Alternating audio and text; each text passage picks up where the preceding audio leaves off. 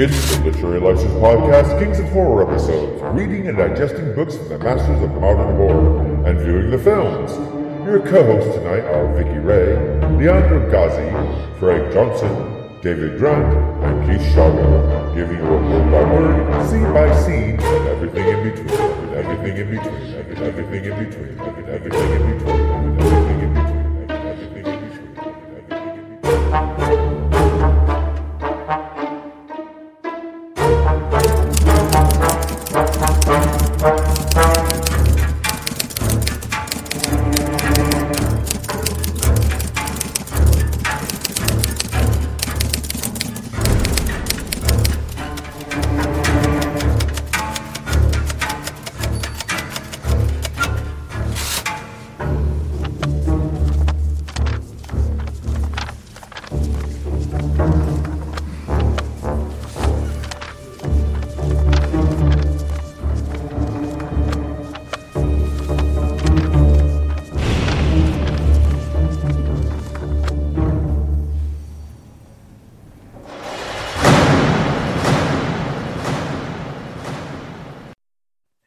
Welcome to the Literary License Podcast. Today we're discussing American Psycho by Bret Easton Ellis and the 2003 film American Psycho. And before we get started, let's find out who's with us. We got Matthew Bruckheimer with us. Hello, Matthew. Hello, how's it going? It's going groovy. And we got Craig Johnson with us. Hello, Craig. Hello, everybody. Hi. And Leandro Ghazi. Yeah, hello. Finally, you pronounced good my name. Yeah, well, I've taken a whole month to sit there and practice it. Couldn't get my Caucasian lips around your Latin name, but I tried. Stephen Templeman with us. Hello, Stephen. Hello. All good from a dreary, dismal Teesside. And, of course, we got Vicky Ray with us. Hello, Vicky. Hi, everyone. And I'm your co-host, Keith Shago. And before we get started, let's find out what we've been up to. Starting with you, Vicky. What have you been up to since I spoke to you last week? Oh, well, I'm healthy again. Thank God. Guess they say three's the charm. Yeah, miss COVID. COVID, yeah, Vicky. I am miss COVID. Yeah, don't matter what you do. That shit's going to get you. They don't care. It's just going to get you. No, not a whole lot. We were just getting over an ice storm, and it wasn't that bad as last year. At least we kept our power. What did I do? I watched Wheel of Time on Amazon. Only 8 episodes. I hate it. I got to watch a whole year. Wait a whole year. I hate it when I have to wait a whole year. I try so hard not to binge watch things I like. And I'm still working on All of Us Are Dead on Netflix. I believe it's South Korean film. I love it. It's dubbed. So it's not hard to watch. But it's excellent. I really love Korean zombies. They really got it going on over there. And Asher had me watching The Meg last night. He's getting all excited about the return of Meg 2. But other than that, not a whole lot. Yeah, I think it's pretty good. I liked it. But some people made fun of it. Well, it's based on a best-selling book, so... Well, and I noticed that it was making fun a little bit of Jaws because the little dog in it was named Pippin, and they had the little fat kid on the raft, but there was like a gazillion Chinese people on the beach. It was really funny, but it was cute. What about yourself, Leandro? What have you been up to? Well, since last time, not much. Just watching movies, reading, working, going to the gym again. Yay. I miss stuff like that. I go nuts without the gym. To catch up where I was before. I used to go nearly 5 days for sure. Oh, you're an overachiever. I only do 3 times a week. Well, no, I used to do it really regular. And now, for example, I go, but do the training really quickly and then go home and probably, even half an hour. Then eat ice cream? No. That's what I do. That's one bowl shouldn't hurt. I've been there for an hour and a half.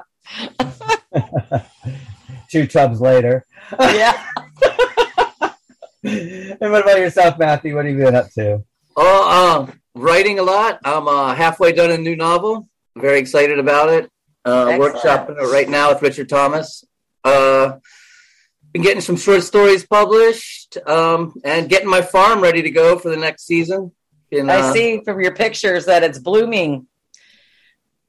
No, those are old pictures. Those were old pictures? I was going to say, I don't know, you must have a hell of a freaking greenhouse. Yeah, we harvested in September. You did? Those are those pictures from there? Impressive, I might say. Thank you. The dispensary. I could be a migrant worker. I'll migrate to work.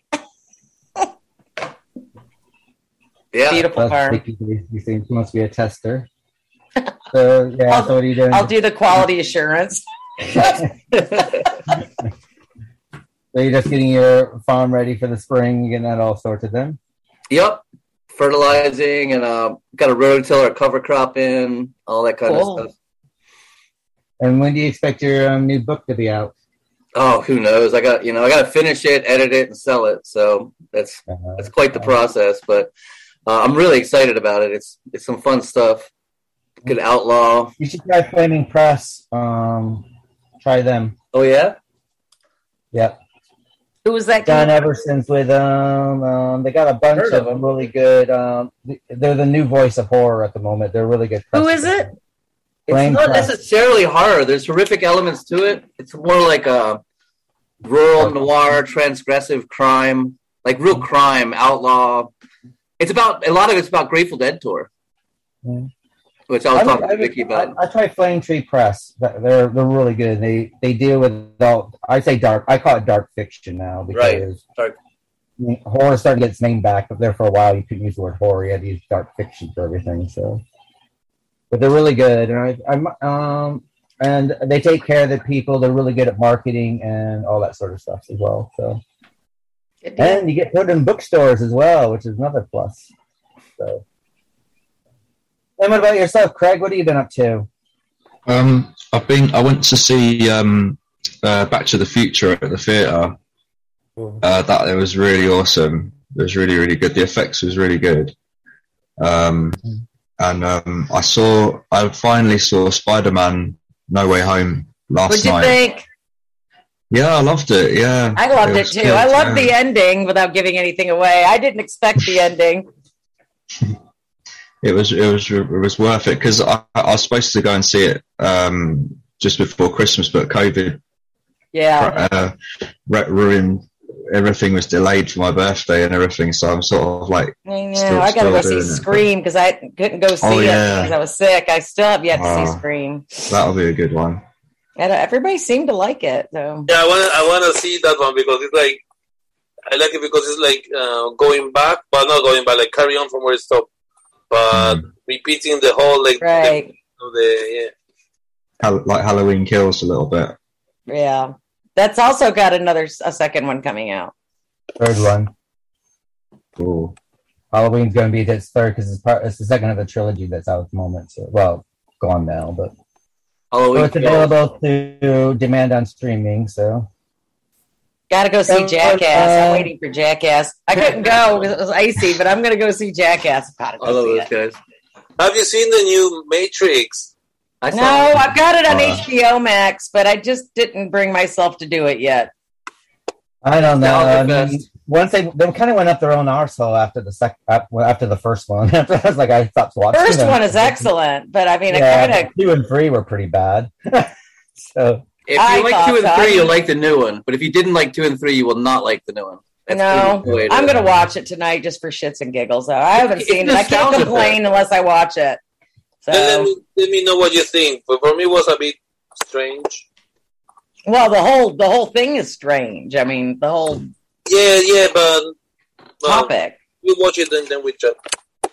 I'll take a look-see at it and see how good it is. It's just sitting there. It's like on top of HBO Max. It says, the title. It's like, watch this. It's like, subliminal or something. But I'll give it a whirl.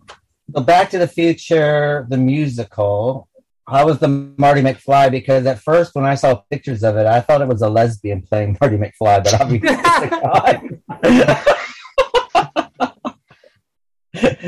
so it was good, the musical.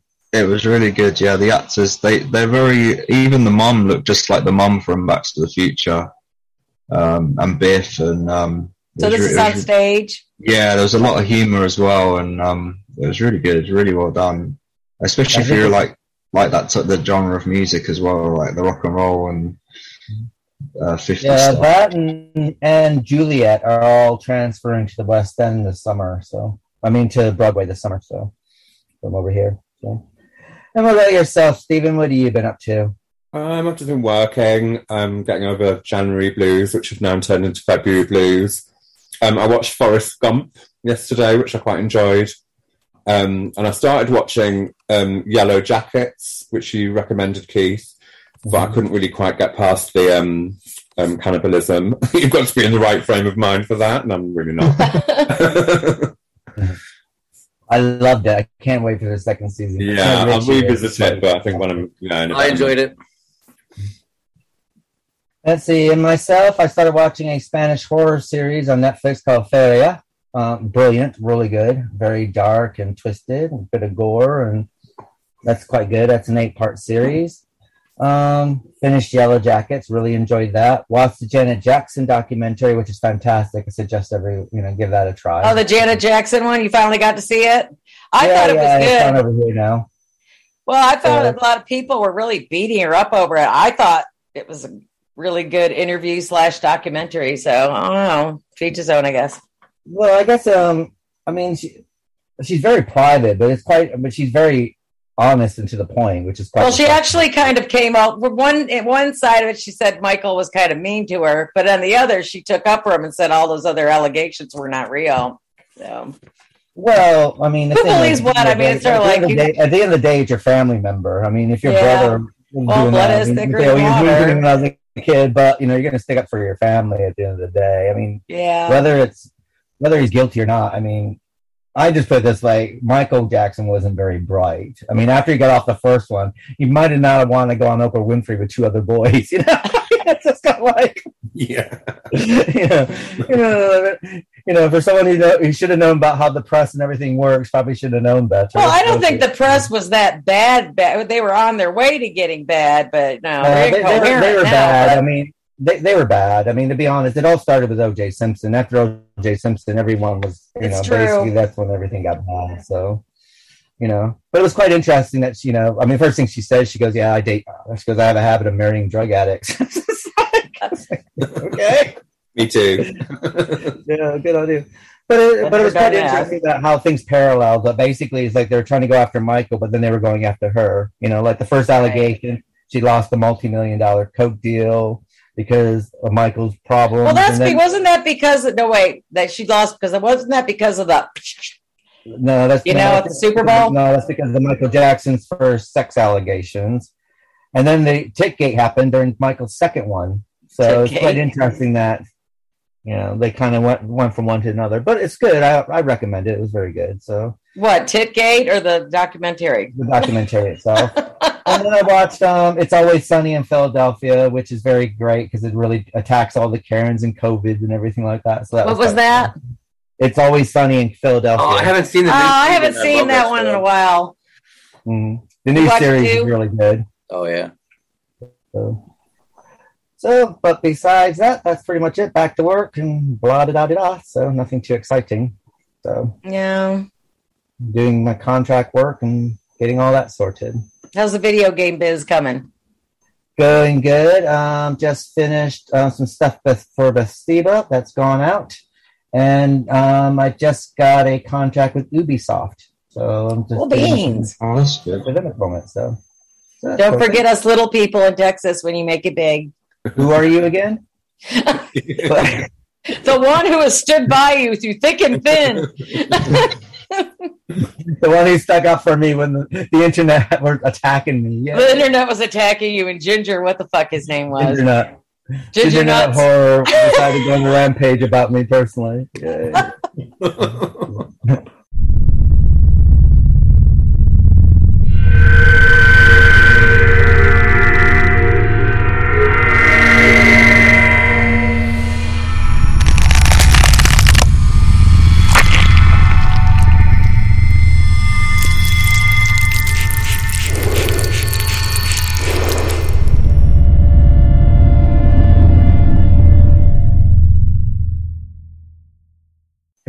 Well, it's going to that. Now this brings us to American Psycho, which is a novel by Bret Easton Ellis, which was published in 1991. The story is told in the first person by Patrick Bateman, a serial killer and Manhattan investment banker.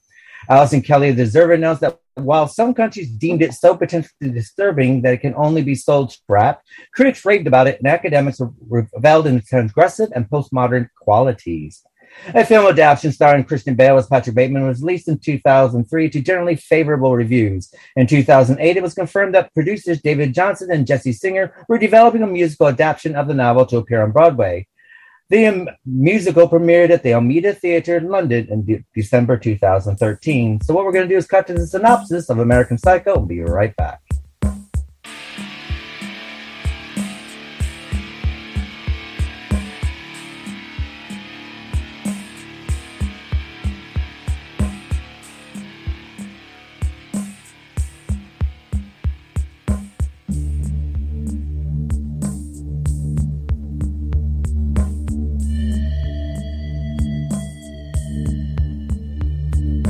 American Psycho by Bret Easton Ellis. Set in Manhattan during the Wall Street boom of the late 1980s, American Psycho follows the life of wealthy young investment banker Patrick Bateman. Bateman, in his mid-20s when the story begins, narrates his everyday activities from his recreational life during the Wall Street elite of New York to his forays into murder by night. Through present tense stream of consciousness narrative, Bateman describes his daily life ranging from a series of Friday nights spent at nightclubs with his colleagues where they snort cocaine, critique fellow clubgoers' clothing, trade fashion advice, and question one another on proper etiquette, to his loveless engagement to fellow yuppie Evelyn and his contentious relationships with his brother and senile mother. Bateman's stream of consciousness is occasionally broken up by chapters in which he directly addresses the reader in order to critique the work of 1980s pop music artists. The novel maintains a high level of ambiguity through mistaken identity and contradictions, then introduce the possibility that Bateman is an unreliable narrator. Characters are constantly introduced as people other than themselves, and people argue over the identity of others, like see in restaurants or at parties. Deeply concerned with his personal appearance, Bateman gives extensive descriptions of his daily aesthetics regime. After killing Paul Owen, one of his colleagues, Bateman appropriates his apartment as a place to host and kill more victims. Bateman's control over his violent urges deteriorates.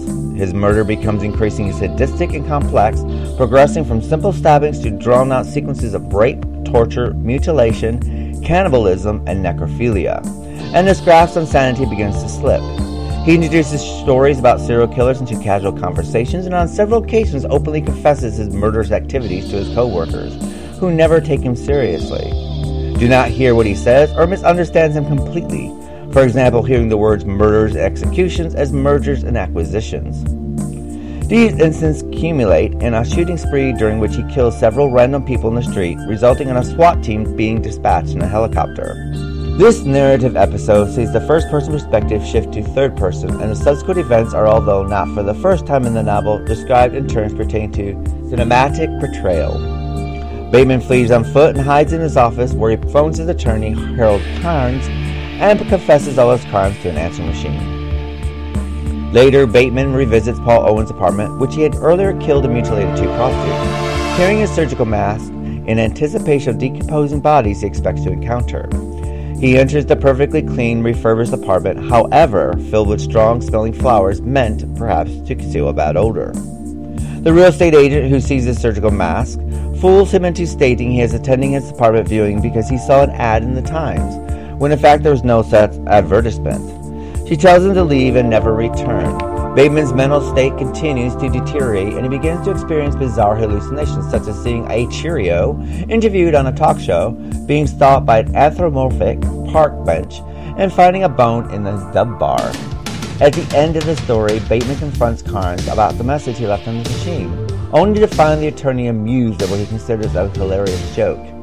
Mistaking Bateman for another colleague, Carnes claims that the Patrick Bateman he knows is too much of a coward to have committed such acts. In the dialogue-laden climax, Carnes stands up to a defiant Bateman and tells him his claims of having murdered Owen is impossible because he had dinner with him twice in London just a few days prior. The book ends as it begins, with Bateman and his colleagues at a new club on a Friday night engaging in banal conversation. The sign seen at the end of the book simply reads, "This is not an exit." And this is a synopsis for American Psycho by Bret Easton Ellis.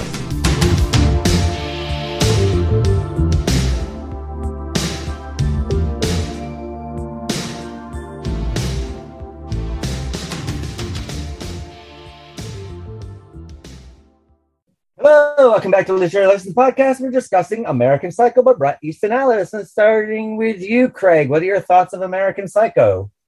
I mean, the book, I couldn't put the book down. I mean, it is probably the most disturbing, violent books that I've read in quite a long time.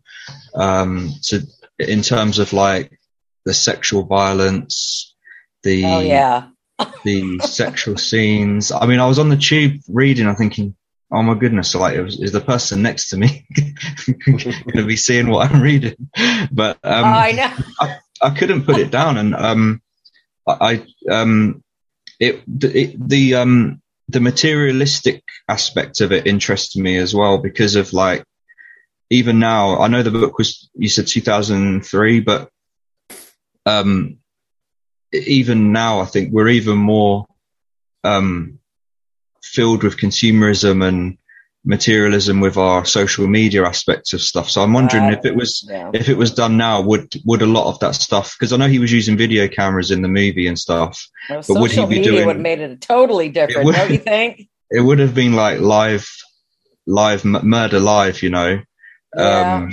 It's quite interesting, and I love the bit.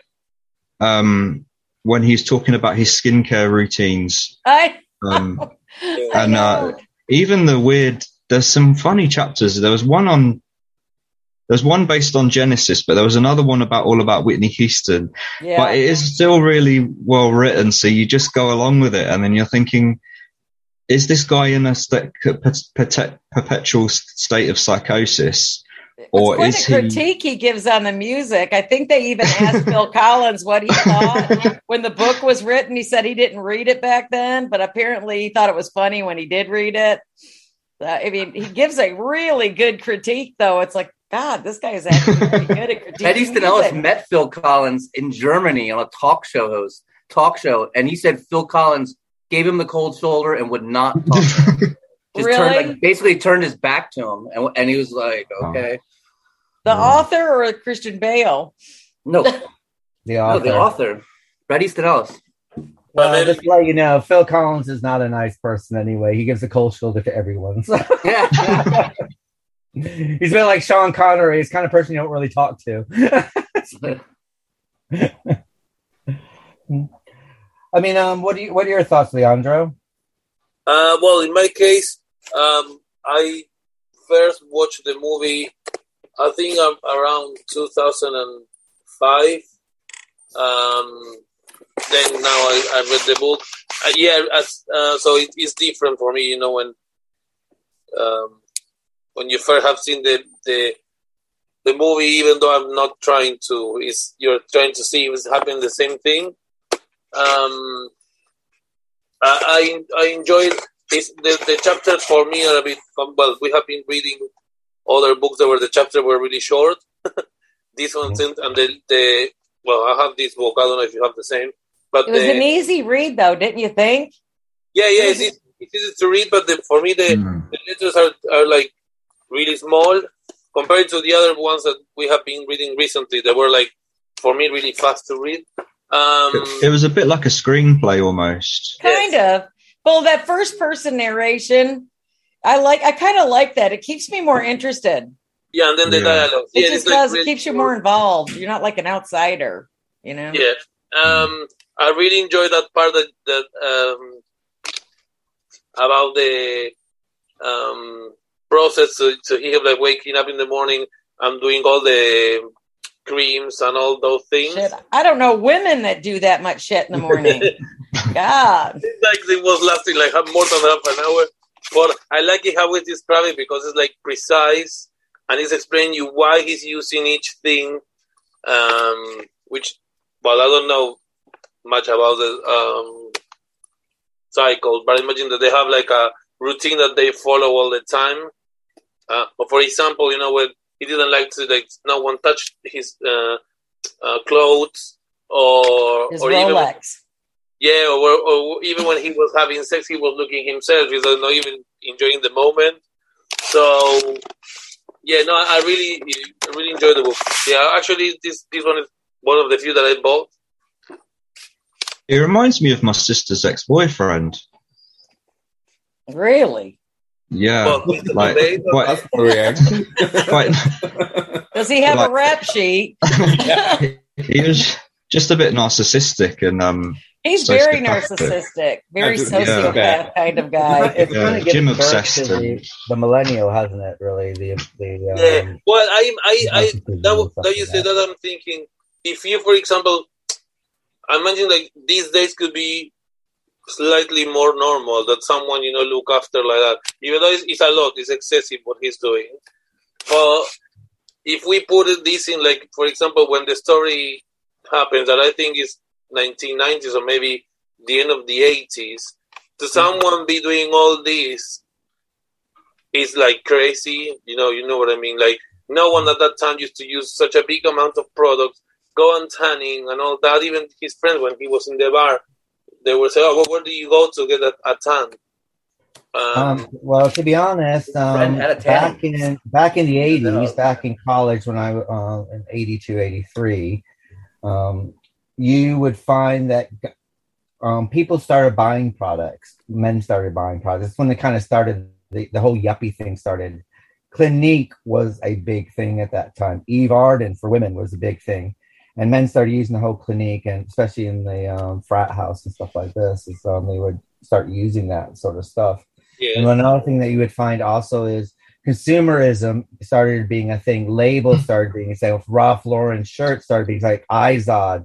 Remember the little alligator shirts? Wasn't that the Izods? That was the Izod. Polo ponies as well. That went from Izod to Polo. Ralph Lauren, Gucci, Armani. Things started, name brands started popping into everyday clothing. You would be criticized and scorned if you weren't wearing the right labels. And this all started about like the early 80s. So by the time this book is set, like at the end of the 80s, basically, what we also have is new money taking over for old money and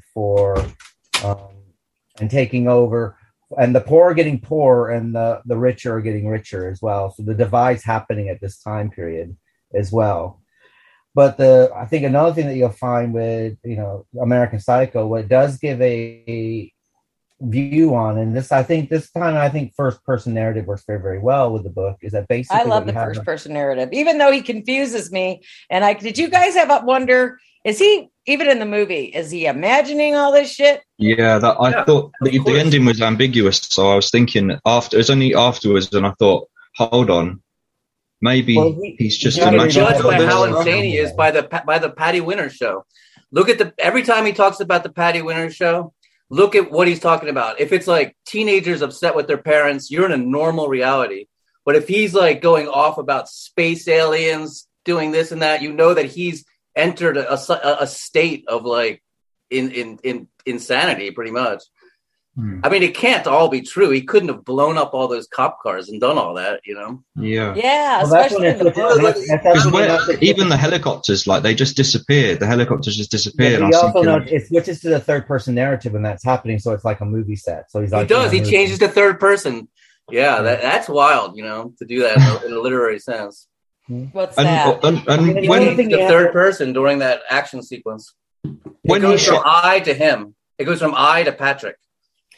Yeah, he's really an accomplished sociopath. I mean, I don't think he's so much. And then he became Batman. There's a simple fact that if you remember that in the whole story, everyone's basically, no one has a personality. There's no personality. There's no character at all. And any of these characters, not even him. And so for him to sit there and make himself into a serial killer or anything, or do whatever, is to set himself above everyone else. Because at the whole book, he is basically misidentified by totally different people. No one remembers who he is. He's just like, he's one of these people that you don't remember 5 minutes after you met him. But no one remembers anybody in any of his books. Yeah. I mean, that's one of the main themes of Glamorama too. Yeah, Less Than Zero, Rules of Attraction was another one, that the same thing, which actually has Patrick Bateman's brother in. Yeah, Sean Bateman. I'm a huge Bret Easton Ellis fan. I grew up with him. Less Than Zero was a really important book when I was young, before American Psycho had even been written. Mm-hmm. There's a whole family tree in there, Yeah, I had no idea that when I got into the book that he had these characters were teenagers and other novels he'd written. Yeah, so I mean, I was kind of curious to go find them. What's that? Patrick Bateman has his own chapter in Rules of Attraction. So, and that was before American Psycho. Yeah. That's wild. I didn't know that until I got into the meat of the book. It's like, wow, this is really cool. Glamorama is probably one of my favorite of his books. Patrick's in that for a hot second. That and Lunar Park as well. Lunar Park is just amazing, where he talks about writing American Psycho and how he doesn't know what overtook him. He claims that he doesn't even remember it. He's like blacked out. And then Patrick Bateman like takes life and comes to haunt him. Like literally, not figurative. Literally, Patrick Bateman comes to life and because he says this guy's muse. Well, it's funny because he's like a gay kind of introvert, but he writes himself in Lunar Park as what he considers society to see him as, which is this extrovert, heterosexual, married to a model, has children. And it's really not what he is at all, but he writes himself as that way. And then Patrick Bateman comes to haunt him. And of course, he's haunted by his past. I need to check this out. Well, he really felt this character out. I mean, this guy, when he wrote this book, he's into it. And I mean, where do you get like, you've got violence, dehumanization, consumerism to the point of, what do you call it? Like almost like a pandemic with these people. I mean, just I guess they're narcissistic. They're horrible to other people. You know, they look down on other human beings. They don't seem to have any emotion to begin with. I mean, I could handle anything except the dog killing stuff. I don't care about the bum, but he killed the dog. It's like, don't kill the animals. Yeah. I mean, another thing I guess that you should understand about Bret Easton Ellis as well is that comes from, he's the same age as you and I, Vicky. He's actually a year older than I am. So he comes from that same era as, where he's basically, young 20s in the 80s. But he comes from the Valley, San Fernando Valley. He's like original Valley boy. Yeah. In New York City. But the 80s were over consumerism, was Coke back in the day. I mean, but Bret Easton Ellis's character, his personality is basically very Sherwood Oaks. If you've seen, he doesn't appreciate a good concert, though. Any of those 80s movies are all take place in Sherwood Oaks. So, the flaw with his characters, he doesn't like U2. Who doesn't like U2 in the 80s? You are a bunch of. Hey, Vicky, you know what Chuck Palahniuk told me? What? You know why you put a? You know what Chuck Palahniuk told me? You know why you put a dog in a book? To kill it. Well, I believe it. Like, don't kill the puppies. People deserve it. Animals don't. Well, the poor bum probably didn't either. I know. But I mean, he's just the lack of empathy. Well, the teenage prostitute is trying to get by. Well, we say that about homeless people, but I mean, let's face it. When you do see a homeless person on the street, we all do walk by and try not to notice them. We avert our eyes. We do. Sometimes I don't, though. I mean, what's the last time you had a conversation with a homeless person without? Actually, not very long ago, because it gets really cold here, and I get bags and bags of Goodwill. I'm trying to clean out the house, and I see these people down the road. I actually give them garbage jackets, from your house and give away, so you don't have to take it down to the dump. I've got my favorite veteran. I feel really bad for him. He feeds his dog before he eats, and I love the guy, and I don't understand why he doesn't have a place to stay, but I'm not going to get into that. But I mean, there are people that don't deserve what they're getting, and they kind of. I'm not saying that they deserve what they're getting, but he needs Genesis's greatest hits. Genesis' greatest hits, yeah. Yeah. What was he explain? Oh God, man, he's just such a perverse book. I mean, just the kills alone. I mean, I would have never thought about. I mean, there's no other way to say it. I mean, putting a bunch of cheese in somebody's vagina for the rats. Yeah, I mean, I guess that's an incredulous murder, and it's gotta hurt. But then again, he'd already messed her up way before then. I mean, he drilled her teeth out, cut her nipples off. I mean, this guy had issues. Well, he had to use acid to get the tube into her vagina. That had. I know. What, it's sulfuric acid or something? Yeah. Is that what he used? Because it wouldn't jam in there. It's like, geez. Gives me a meaning of maybe Richard Gere had to do the same thing with the gerbil. Oh God, we don't know if that's real though. That could have been just all much bullshit. I thought that was a. There's no smoke without fire. that wasn't, poor Richard Gere. But you know what? I feel more sorry for Rod Stewart when that rumor came out. People are just so full of shit. They're just If it was, I didn't know if it's real, but you know how it goes. So, what are your thoughts, the internet. Stephen, on American Psycho? My thoughts were really about the music, but actually what made me kind of laugh really was, the whole thing with the business cards. Yeah. Yeah. It was actually in the film more, I think, but the whole thing with the business cards, in the film they play really dramatic music with the business cards, and it was the kind of music you would play if there was like going to be a murder or something like really dramatic, like a murder happening, but it was only when the business cards happened, so that's what kind of made me kind of laugh out loud a couple of times, really. Well, you think of how much that business card cost, too, because those were fucked. But then the actual murders that be playing kind of Phil Collins, Whitney Houston, and like quite light, kind of quite giggly music, really. So I just found that quite funny, really. Yeah. Starts talking about Susudio. They just and also quite... that not to be rude about that type of music, but it's quite middle of the road music, isn't it? Really, it's kind of it's yuppie music. Well, one of the funny things about all the music is he's a complete idiot. He's like Huey Lewis in the News picked some guy I'd never heard of to do one of his songs named Hank Williams, and you're like, dude, it's Hank Williams, and he has no idea who Hank Williams is, and he thinks that the Beatles wrote "You Can't Always Get What You Want." They're like, what's the saddest song? He's like, You Can't Always Get What You Want by the Beatles. So for all of his thinking, he's so smart. He's actually quite stupid. He's even stupid when it comes to serial killers.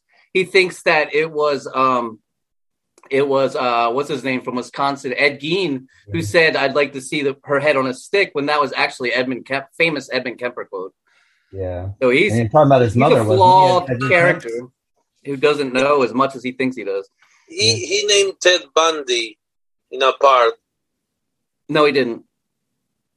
He talked about Ted Bundy. He does talk about Ted Bundy, but he was absolutely talking. He did not mention him in that part. He talked about Ted Bundy.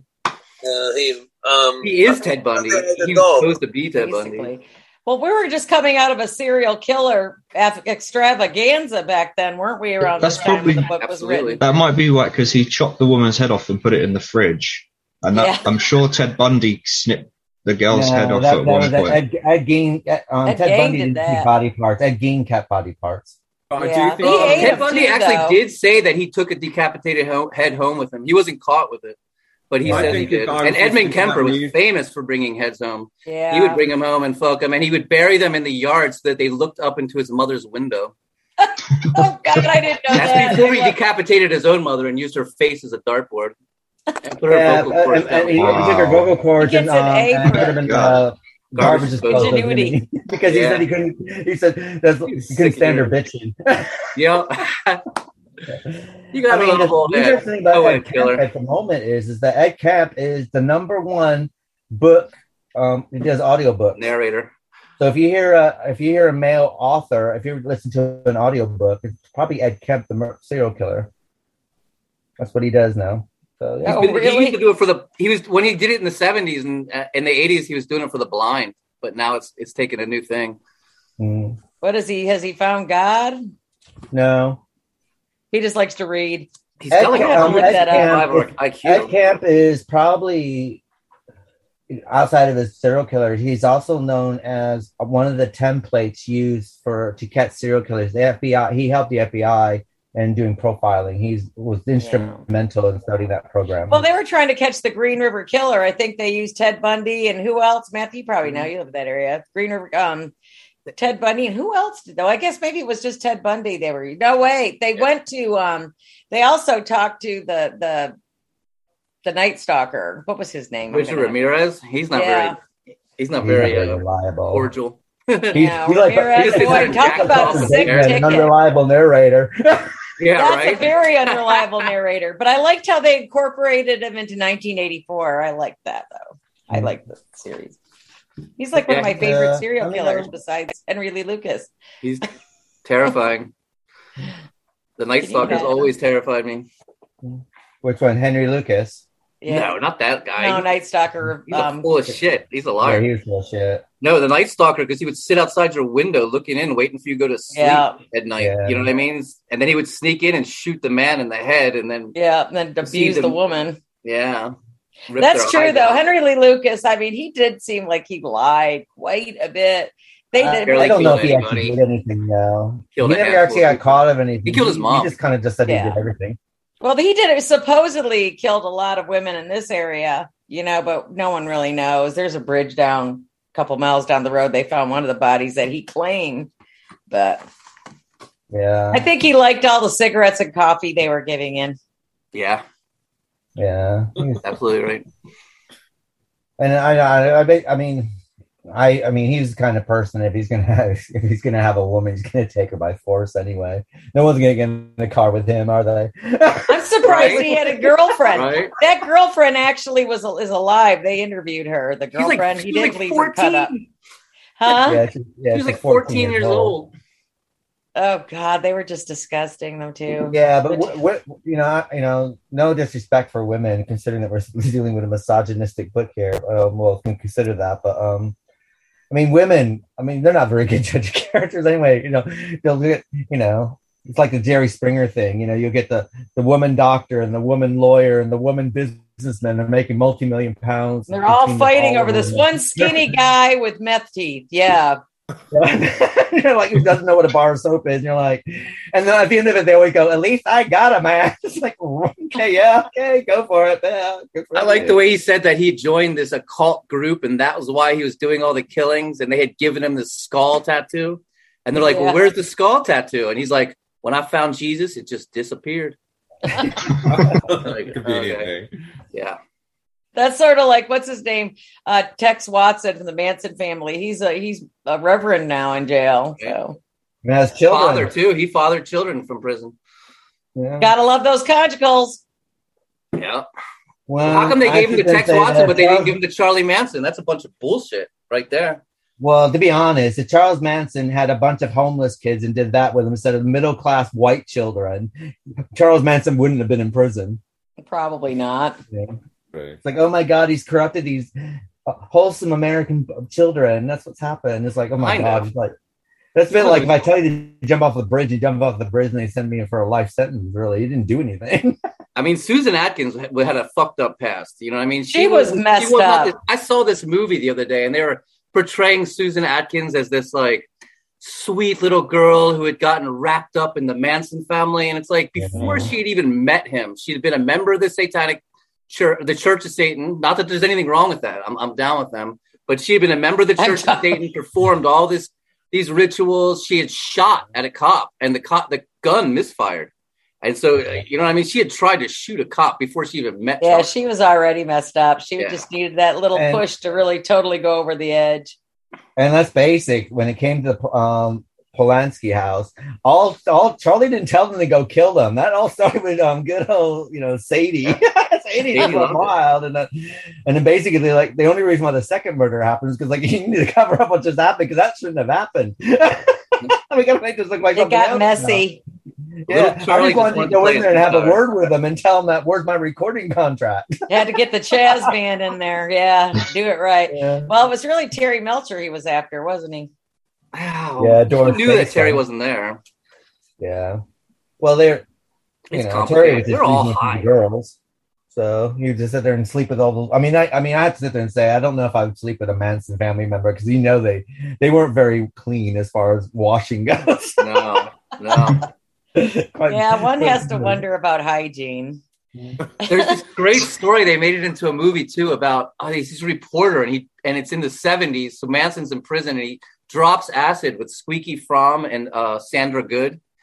And he's like, at this point, they're still hardcore Manson family members. This is before Squeaky Fromm tried to shoot Gerald Ford. Yeah. And he's just like, they're like trying to fuck him and stuff. He's like about to have a threesome with these Manson girls high on acid. He's just like kind of a reporter, like for this underground magazine. And he's just like, the fuck? You know what I mean? Like, is this happening? You know what I mean? Am I really eating acid with the Manson family about to have a threesome? You really need to wonder, am I where I need to be? Yeah. Am I making good life choices right now? They put on that sweet little girl act. That's like Stephen Sondheim musical Assassins. What's that? Have you ever seen a Stephen Sondheim musical Assassins? Basically all about these people who assassinate American presidents. And one of the characters is Squeaky Fromm. And she sings this love song about Charlie Manson. It's quite a really good song called. They've interviewed her in jail. And she still loves him. Called what? It's called "I'm Unworthy of Your Love." Phoebe Fromm sings it with John Hinckelman. Oh my god, that is so good. And he sings it about Jodie Foster, and she sings it about Charles Manson. No way, that is awesome. Oh god! At least we're not sending letters to Jodie Foster. Yeah. He's out of prison and on Twitter, and the only person he follows on Twitter is Jodie Foster. Are you serious? Yes. Is John that Hinckley? Yes. God, man, the years have gone by. Well, I mean, Jodie Foster, all she has is about her. She's not a lesbian, but her girlfriend and their baby. And was I in love with her as a kid? Holy moly! Like a lot. Remember that punk band, Jodie Foster's Army? The Jodie Foster Army. Yeah. Jodie. I read her autobiography. It was quite good. Yeah, it was quite cool. What's that? Harvard, right? Yeah, she's at Harvard, yeah. What was it? Yeah. Yeah, she kind of disappeared for a while. She's disappeared now, hasn't she? She doesn't really. I think she's producing and directing now. I don't think she's really so much into the acting. She directed an episode of Black Mirror that was excellent. I don't know if you watched that show, but it was the one where the mother puts a chip in the daughter where she can see everything she's seeing through her iPad. I haven't seen that. It's a brilliant episode. That rings a bell. It was excellent. So, Jodie. So going back to Patrick Bateman, I think another interesting thing about Patrick Bateman is as he goes more and more into badness is that the commercials that he sees, like the Cheerios, the Cheerio being interviewed. Yeah. I was like, I had to go back and reread that a couple times. I go, what? Maybe I got the wrong name. But the toast is like, this margarine doesn't taste like shit. I feel sorry for Jean, the secretary, though. But he does seem to have whatever you might call a spark, maybe of humanistic feeling, empathy. Something. She's the only one who's not part of that. The common theme that they keep saying, and that is surface, surface, surface. They say those three words together throughout the book, and she's the only one who isn't that. It wasn't just completely surface. There's a slight depth to her. Well, everybody had to be a hard body, had to be blonde with big boobs, Well, another thing you have to remember is what the secretarial role was on investment bankers, and they're not part of that world. They work in that world, but they're not part of that world. They're just a thing. Yeah. They are a thing. That's what they are. And what Bret Easton Ellis does is that basically he's kind of switched it. That basically everyone in that world are just like objects. And the realistic one is the secretary. She's the one that lives in the real world. The rest of them don't live in the real world. Right. But even when Patrick Bateman's talking about politics and all the other stuff that's going on at that time, basically it's, there's not about like, let's help him. It's like, we can think about this, but who's got time for that? Because it doesn't affect us.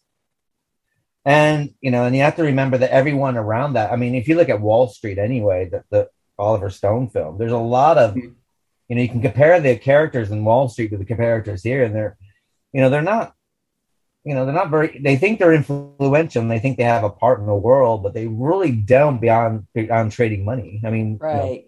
And let's face it. I mean, does he ever work though? It doesn't seem like he's ever working. How is he making his money in this book? Well, I mean, I have to sit there and say that unfortunately, America and the UK, you do not produce anything. You guys don't sell anything. We don't sell anything. We don't make anything. We just trade money now. That's what our company is. And this is the beginning of that sort of thing. Was the guy that he hit with the axe, Paul Allen, was Paul real, and was he what I wanted to question was he renting the flat the same as him in the end?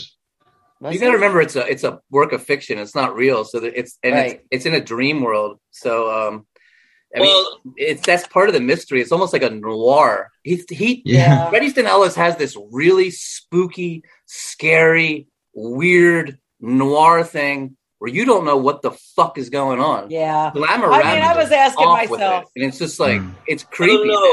I'm going to read some more because of his books, I'm hooked. I mean, you also find out I that Paul Allen is alive as well at the end of the book anyway. Yeah, he didn't He die. is in London. The lawyer thought he was making a joke. I mean, can you imagine? I mean, he's losing his shit. But the lawyer doesn't even know who he is. The lawyer could be somebody and think it's Paul Allen. It's really ambiguous. Nobody knows who he is. And then he goes from... Well, I have a theory about this, because when I finished to watch the movie, I thought, well, hold on. Did these people... I think that what happened is, like, they know people, right? But kind of at the same time, they don't know who the person is, you know? Imagine I thought, I know Peter from finance, and then probably you think that you know that person, and probably you're wrong, because everyone knows each other, but superficially, you know? And there's one part that I think someone came to him thinking that he was another person. I think what you have to realize as well is that people who work in the city or investment banking, they all dress alike. They all have the same eyeglasses. They have the same suits. They all wear dark suits. No one's wearing any color whatsoever. They have the same haircut. They all have the same, they're all very waspy. They're all, they're very white Anglo-Saxon Protestants here, running around, trading money. And they all, even today, they all pretty much look alike. They all, if you walk around the city of London during Monday through Friday, there's not a lot of individuality going on. I mean, the shoes are all, back in the 80s, they're all made by Kohan at that time. And, now the shoes are kind of, but even the shoes that are labeled by different designers are all black lace up, dress shoes, the designer might be different, but they all look pretty much the same. The only individuality they might have is maybe a flash of color on their tie. That's the individuality. That's it. It's always a white shirt, a dark suit, and then the tie, and if they wear a corner square, that might be a color. And that might give them some individuality. But let's be honest. Even the colors that they're using are normally like red, blue, or it's not going to be a fantastic fluorescent color, is it? It's going to be. I never got such a lesson on fashion though till I read this book. I mean, this guy knows how to write facts. He obviously knows what he's writing about, and he does research his topics before he put it down. I thought this book was an easy read for such a violent story. The kills were fun. They were. Let's face it. They were good. He's such an amazing writer. The kills are just so over the top, and they just don't end. And it's just the same way he goes on about clothing. He goes on about killing. The way he goes on about Whitney Houston. It's just on. I know. He's just sitting there, and he's talking about killing, or he's talking about this and that. He's going to kill somebody. He's talking about Susudio, and he's going to put a hurting on somebody. It's just amazing book. I love it. I love how he writes. I'm going to look for more of his novels, because it's very rare that I find an author I actually can read. And enjoy it and not get lost too much. Mm-hmm. But this one, it kept me going back and forth. I was trying to figure, is this really happening? Did people love and know him, or did nobody knows him? You got to almost kind of make up your mind through some of it. It's also funny. It is so. Oh, with the detective roll on the floor, laughing, funny when his brother gets the reservation at Darcia. Yeah, and he goes and he eats dinner with his brother, and it's oh my god, that is the funniest chapter. Rock and roll. It was kind of comedic. I thought so too. His brother seemed like a real a-hole. Yeah, his brother's one of the main character in Rules of Attraction. I think that's wild how they all branch out into different novels. I have to find these books. I think we also have to discuss some of the misogyny that this book, before it came out, was accused of. This is before the book came out, so this is basically before this book came out. Basically, there's a misogynistic book, and basically, feminism went all over it before it was even released. And the funny thing about it is that when you do read, the women are kind of vapid. There's no character going on with these women whatsoever. They lack empathy and substance too. They don't have any substance. Because they all have money, and it's about marrying into money and keeping that money going. So that's what their whole goal is. So they're basically showing up, and they're just as bad as the men here. Basically, it's just about who you're seen with and where you're seen at. That's what the whole book's about. It's a bit like, it's a bit like going to LA moment and making sure that, if you're an actor, if you don't go into that actor show business area, there's a lot of places you can go. But if you want to be seen and spotted, you go to these places. And that's the reason why, like, people like Harrison Ford have a private life, and people like, Britney Spears and people like that don't have a private life because they would show up at these places that basically knew what the paparazzi would be at, sort of thing. I mean, this is back in the 80s, 90s sort of thing. It still happens today. So basically what American Psycho is about keeping up appearances. What do you think about the way the movie scrubbed all the racism out? I mean, the racism is, you notice every homeless person is black? There's not one white homeless person? Because you're like, really? I think the one white, there a little white girl supposedly had a baby. I think there was a white girl with a baby, yeah. And there was the gay guy with the dog. I think it was the dog. That was the gay man with the Shar-Pei. But he wasn't a homeless person. He was some rich guy. That was a fellow rich person. I bet when he tossed that $1 and the girl from NYU's cup thinking she was a beggar. Yeah. He's like, good luck. She's like, what? She's reading Sartre. Yeah. Well, yeah, that's true. I mean, they did use a lot of homophobic kind of whatever. I mean, he was definitely homophobic in the book anyway. And he always used those unkind words that we all try to stray from. All of them. He nailed all the words. I mean, even calling black people, I mean, that word does not just roll off my tongue. No, I can't say it. The N word, the F word, he used them all, man. But another thing with Patrick Bateman is he's uncomfortable in his own skin anyway. He doesn't know who he is. He doesn't know anything about himself. You're dealing with a character that has no identity whatsoever. He's greed and a little bit of disgust. That's what he says. That's the only thing I am, is greed and a tiny bit of disgust. Well, he says he doesn't have any feelings. And they barely don't go into much of a backstory. I mean, you kind of get an idea a little bit with the brother, but not a whole lot. Well, these are the things that Ted Bundy all said. His mother's a bit ropey. Yeah, that's right. He went to go visit her in a home, I believe, right? She's in a home. Yeah, but they're mega beyond rich. She is too. But like Ted Bundy would always talk about that. Ted Bundy said like having empathy and feelings was a hindrance, and he was glad he didn't feel for other people because it was just a drag. It would bring you down, and you couldn't live your life fully if you cared about other people. Well, there's he's just saying that we use in criminal psychiatry, which is quite interesting, is that there's a thing called it's a theory. It's not it's not 100% proof, but a thing called emotional blindness, and that some people do suffer this. And sometimes if you're like in a group of people, you might see someone who's like kind of a step behind what their emotions might be, and they might have a degree of emotional blindness. But they would find that with serial killers, and this is basically under Anna Jungian, who came up with this theory, is that basically with serial killers, they have an emotional blindness where they feel nothing whatsoever. But when they kill, they get every single emotion flooding in like this great big euphoria. They would feel love and hatred and, eroticism and everything all in one great big sudden rush. And that's what they become addicted to that's why with the killing and sort of thing.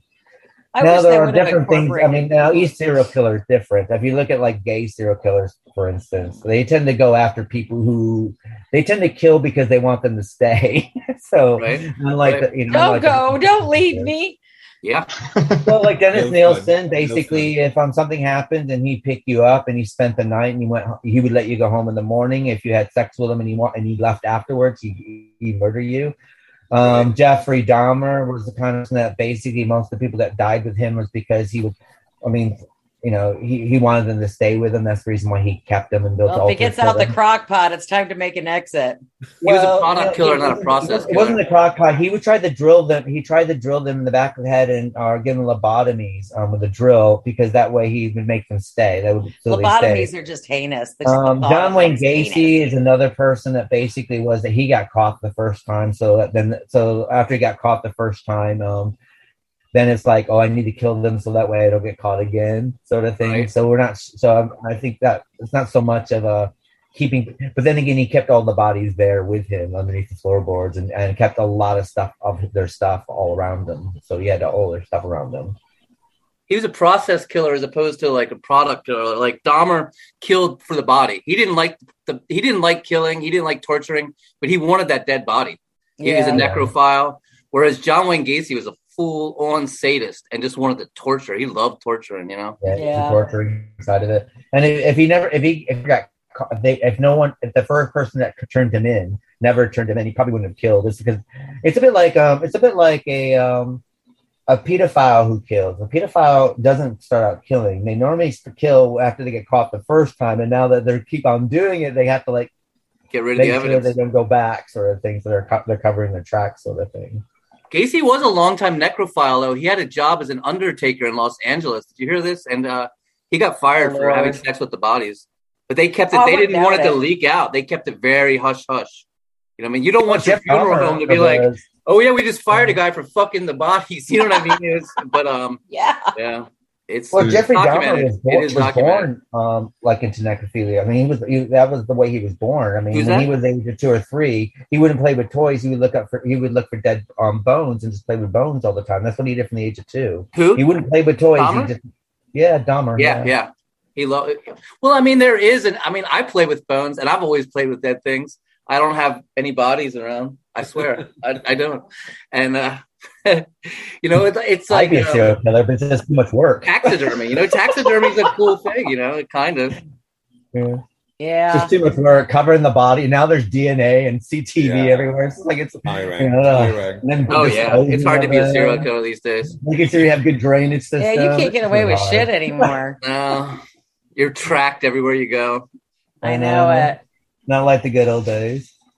Now, you don't hear about too many serial killers anymore now that you think about it, do you? They're around. You hear about it once. They're around, but I mean, you don't hear about... Not like it was. No, you don't hear their exploits on the news. Right. No, I think that they are. I mean, in this country, well, I'm not sure now that Brexit's happened. In this country, they're still operating.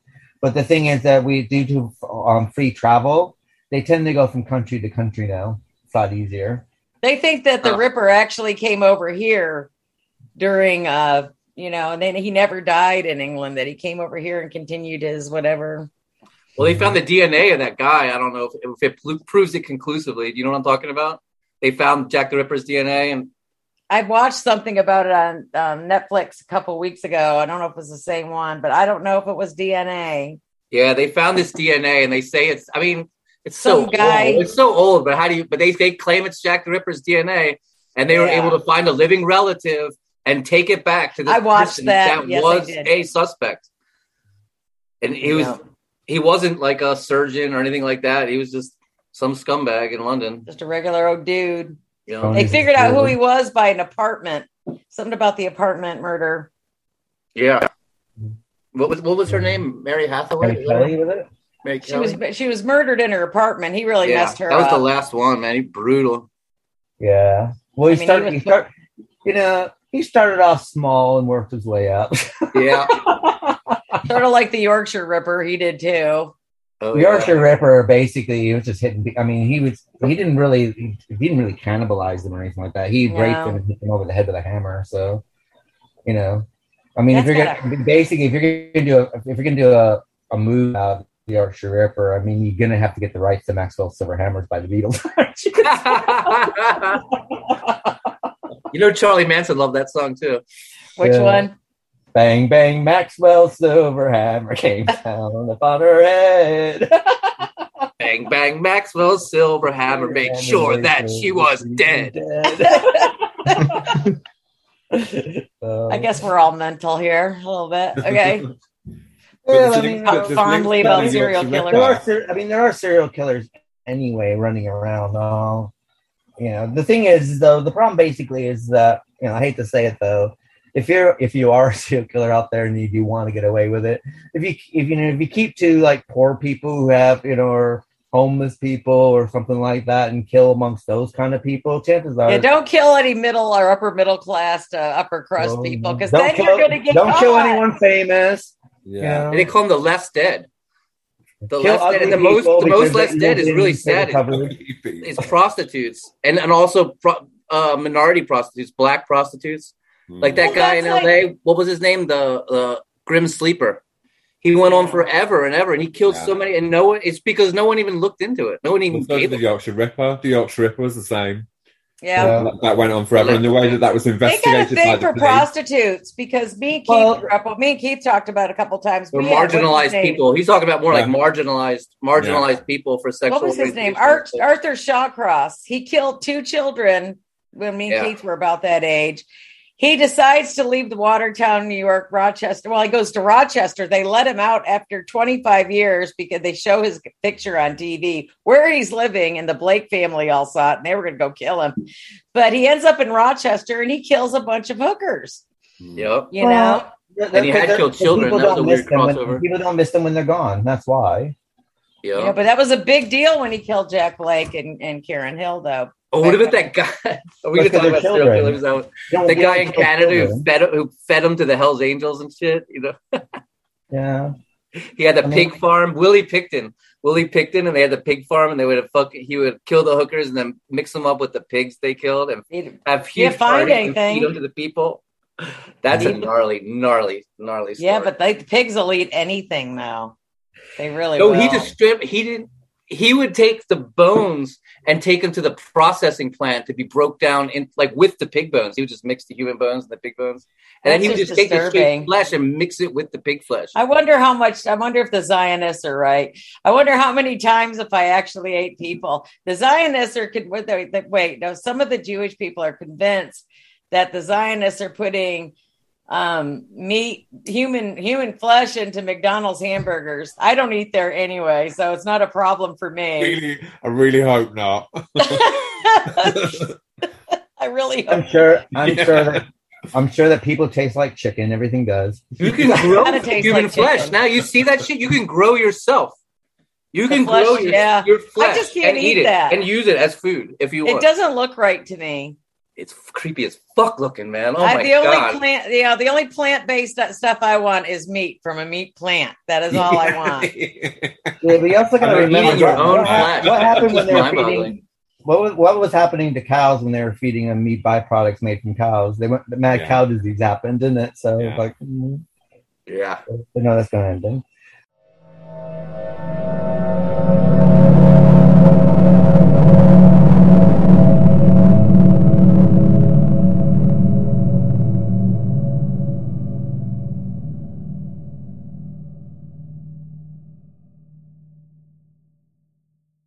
So before we move to the film, what's your thought? What are your final thoughts on American Psycho? So giving it some butcher knives. How many butcher knives would you give it, Craig?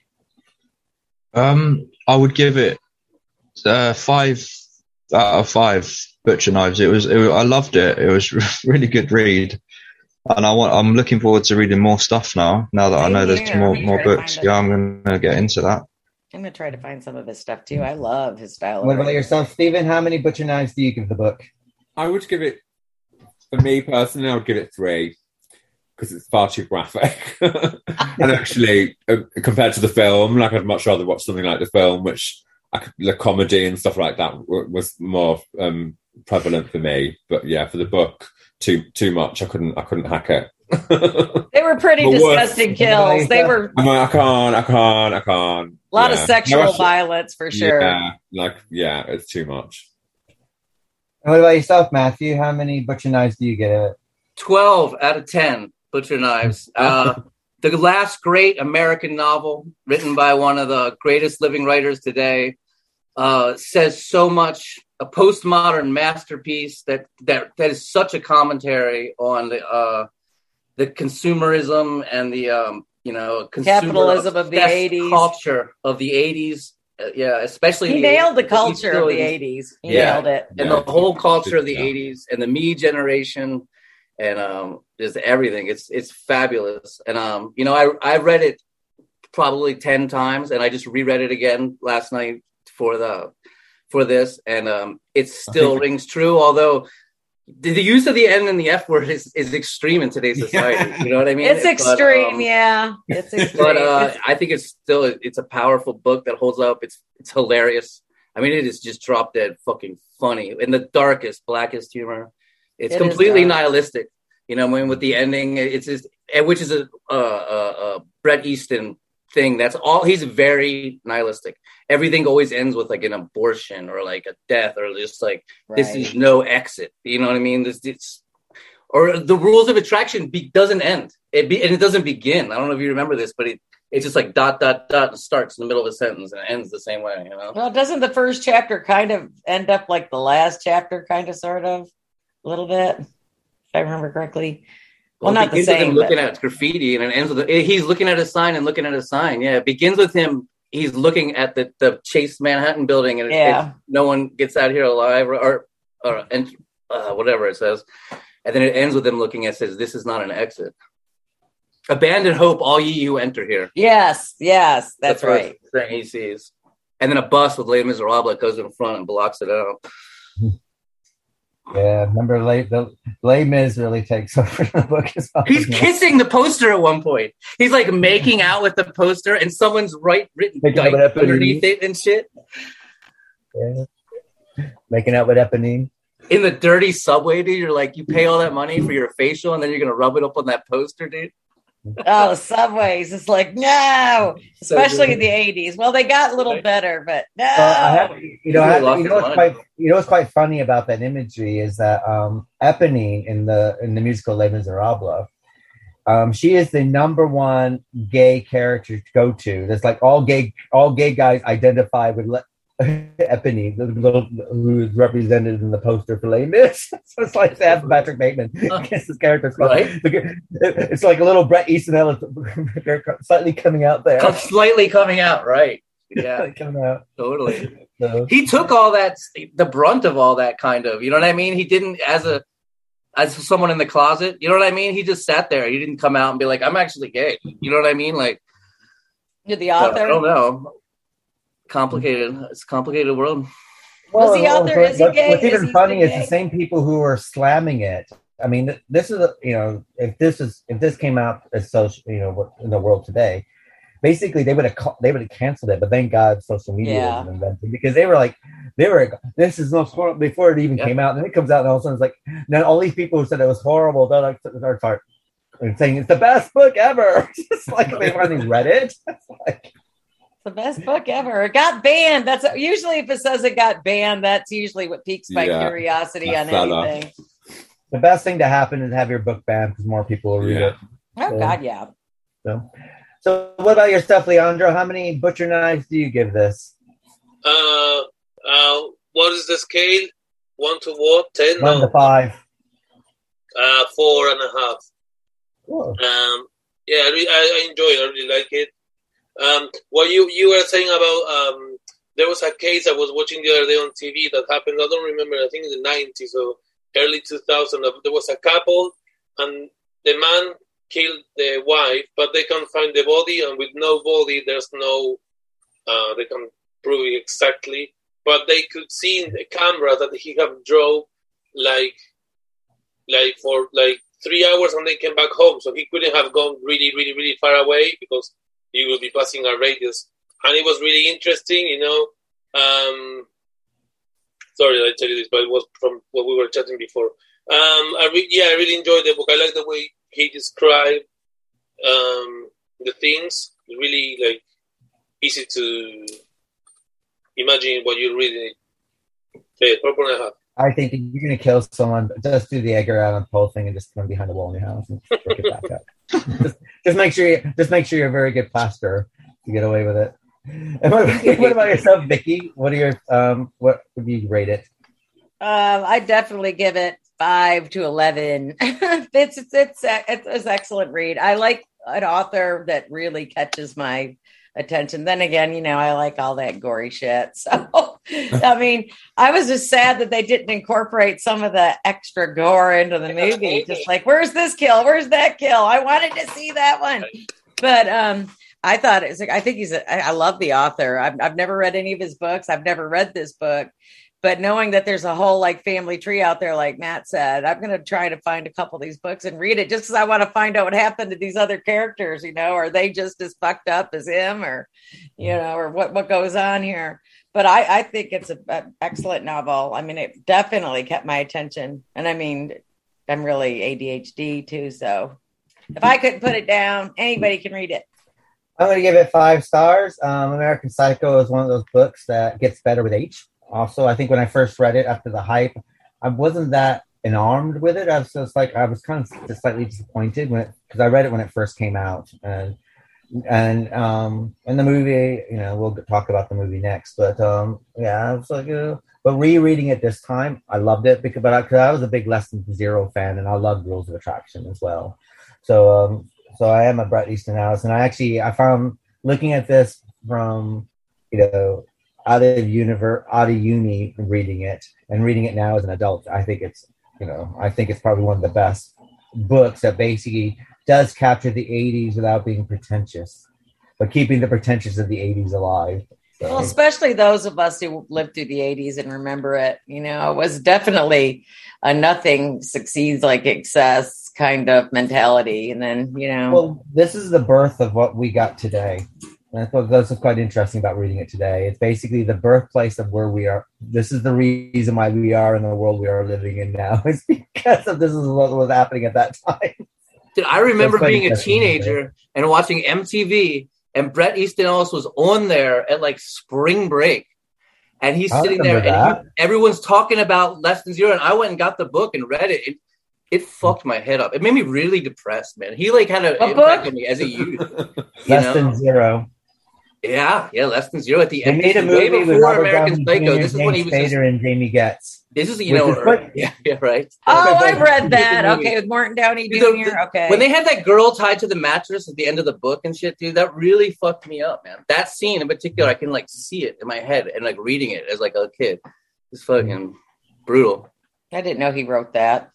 Yeah, and it gives you. I mean, it's probably one of the first 21 books that really dealt with drug addiction quite realistically as well.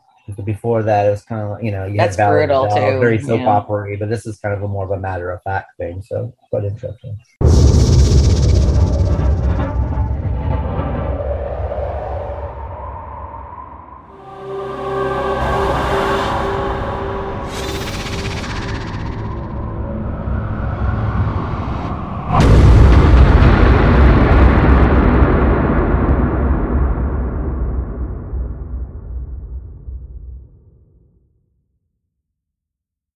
So this brings us to American Psycho, the film, which is a 2000 black comedy horror film directed by Mary Herron, written by Herron and Jenny Turner. It is based on Bret Easton Ellis' 1991 novel American Psycho. Set in the late 1980s, the film stars Christian Bale as Patrick Bateman, a yuppie New York City investment banker who is gradually revealed to be a serial killer, preying on homeless people, work colleagues, prostitutes, and finally random members of the public.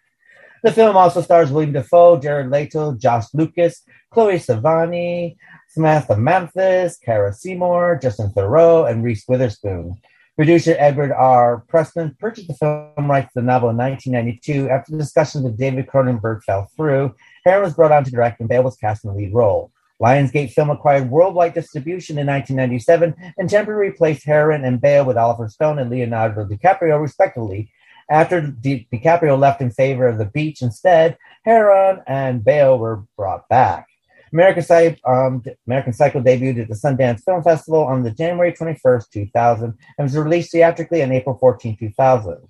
The film was a financial success and received mostly positive reviews, but particularly praise for both Bale's performance and the screenplay. It has since developed a cult following. A direct-to-video sequel called American Psycho 2 was released in 2002. Stay away from that one if you can, albeit with almost no relation to the original. So what we're going to do is cut to the trailer of American Psycho and be right back.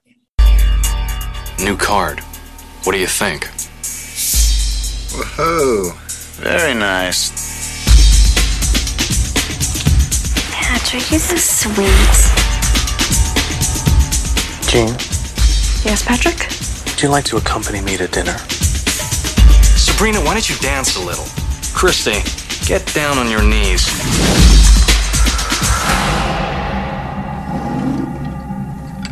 We're not through yet. That's a wonderful suit. You look so soft. I don't think I can control myself. If you stay, something bad will happen.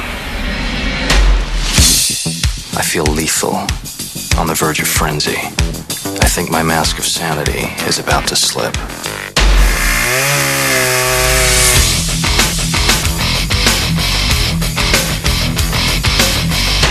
you have any witnesses or fingerprints? Actually, yes. Hmm.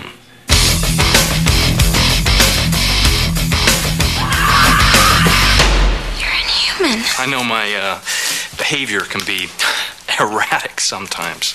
Hey, Paul! So, what do you do? I'm into, murders and executions mostly. I have all the characteristics of a human being, but not a single clear, identifiable emotion. I simply am not there.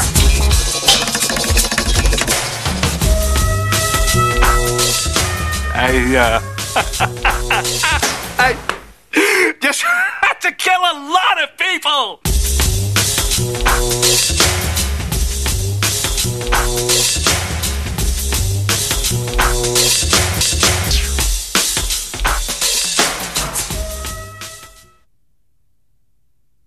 Hello, welcome back to Literary License Podcast. We're discussing American Psycho, the film from 2000.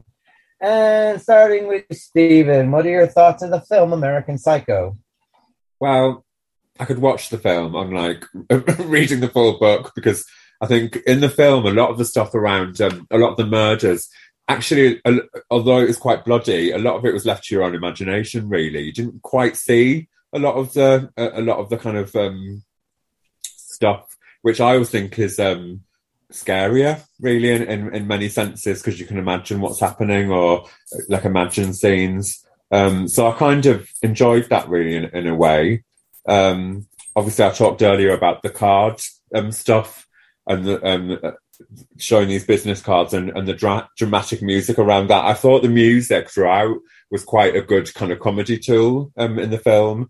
Because you'd have this dramatic music playing when they were talking about business cards and something that was very kind of tawdry and a bit boring, really. And then you'd have this very kind of mundane kind of like Whitney Houston type music with these really graphic murder scenes, which I just thought the juxtaposition of that was really, really quite funny. Yeah, I think if I was listening to that music on a daily basis and having to clone myself like that on a daily basis and be that type of person, I think I'd have murderous thoughts and these thoughts. I can see why that character was like that, really, and I thought that came across very well in the film. Well, I had murderous thoughts every day on my way to work, so I can't say anything. Me too. I look at people on the tube going, God, if I could just slice their throat open, I'd be such a happier person. I actually think that's kind of thought. So. Yeah. Well, I think it's the monotony of, it doesn't matter who you are, actually, or where, like what type of life you've got. It's the monotony of everyday life. It's kind of alienation, isn't it, really? I think there's a bit of that going on. And I think that, so it doesn't matter whether you're like the lead character in American Psycho or you're just me. If you're a bit bored, really, you can understand why these thoughts could creep in, really. I'm not saying that these thoughts have crept in for me, but, you know, trying to make your life a bit different, I think, or trying to make something that day different. And I think that obviously it just escalated out of control from the lead character, but I get it. Like, I totally get it. What about yourself, Matthew? What are your thoughts of the film? Oh, it's a cute film. It's great. It's cute. Yeah, yeah, definitely cute. And like the book, it ages really well. I was, I've seen it a few times, and when I saw it in the theater and everything. But rewatching it, I really enjoyed it. And rewatching it and reading the book at the same exact time was really cool because, and I'm sure you probably noticed this too. So much of it. So much of the book is dialogue, and so much of the movie was just straight up the book, They did a good job with that as far as keeping to what they did keep to script-wise from the book. And they got the paranoia, which is huge. I thought they really nailed the paranoia where, like, you don't know what's going on. And he goes back to the apartment and she's like, it wasn't in the Times. And it's just like, it's very noir-y, but in a very postmodern noir. And it's just almost like a psychedelic in a way. You're like, what in the fuck? You don't know what the hell is going on. And so they nailed that, and it was very creepy, very scary. And they got the whole 80s surface with designer clothes, with everything like that. It was fun. But like Vicky said, where the kills. Give me some good kills, dude. There was no brutality. Oh, I like that. Not enough brutality. No, the book is so brutal, and it says something. The brutality is art. The art, it's meant to turn your stomach, and it's meant to take it to the point where you're not even sick anymore, that you're just laughing. You're just like, this has gotten ridiculous. You know what I mean? Do you think that could have been portrayed on the film? Do you think they could have portrayed that well, though, if they'd done that? Because I think that's why they left that back then with a big screen. No, but they could have been a little more. Yeah. You know what they should have put in there was the urinal puck. Why wasn't the urinal puck in the movie? That's like the best part of the fucking book, dude. So funny. That is funny. I guess I'm sick, but that is like the funniest thing to me. Well, the film does great in the movie. Look. Oh my god. The film has a sterile look, and it has a look of a television a television ad. It all has everything that has this aesthetic sort of thing. Like sterile. I think it's very, very clever that they brought on 2 female screenwriters and then a female director to get this out there. If you look at Mary Harron's work anyway, whether it's I Shot Andy Warhol or the Notorious Betty Page, she does quite good at these kind of creating these worlds and making sure that the world fits in her subject matter. So I think she did very, very well there. I do think that if the film wasn't such a high caliber studio picture, maybe that if it was a bit more independent, I think that, they think they probably could have got away with a little bit more. Oh, they could have got away with a whole lot more if it was an independent film.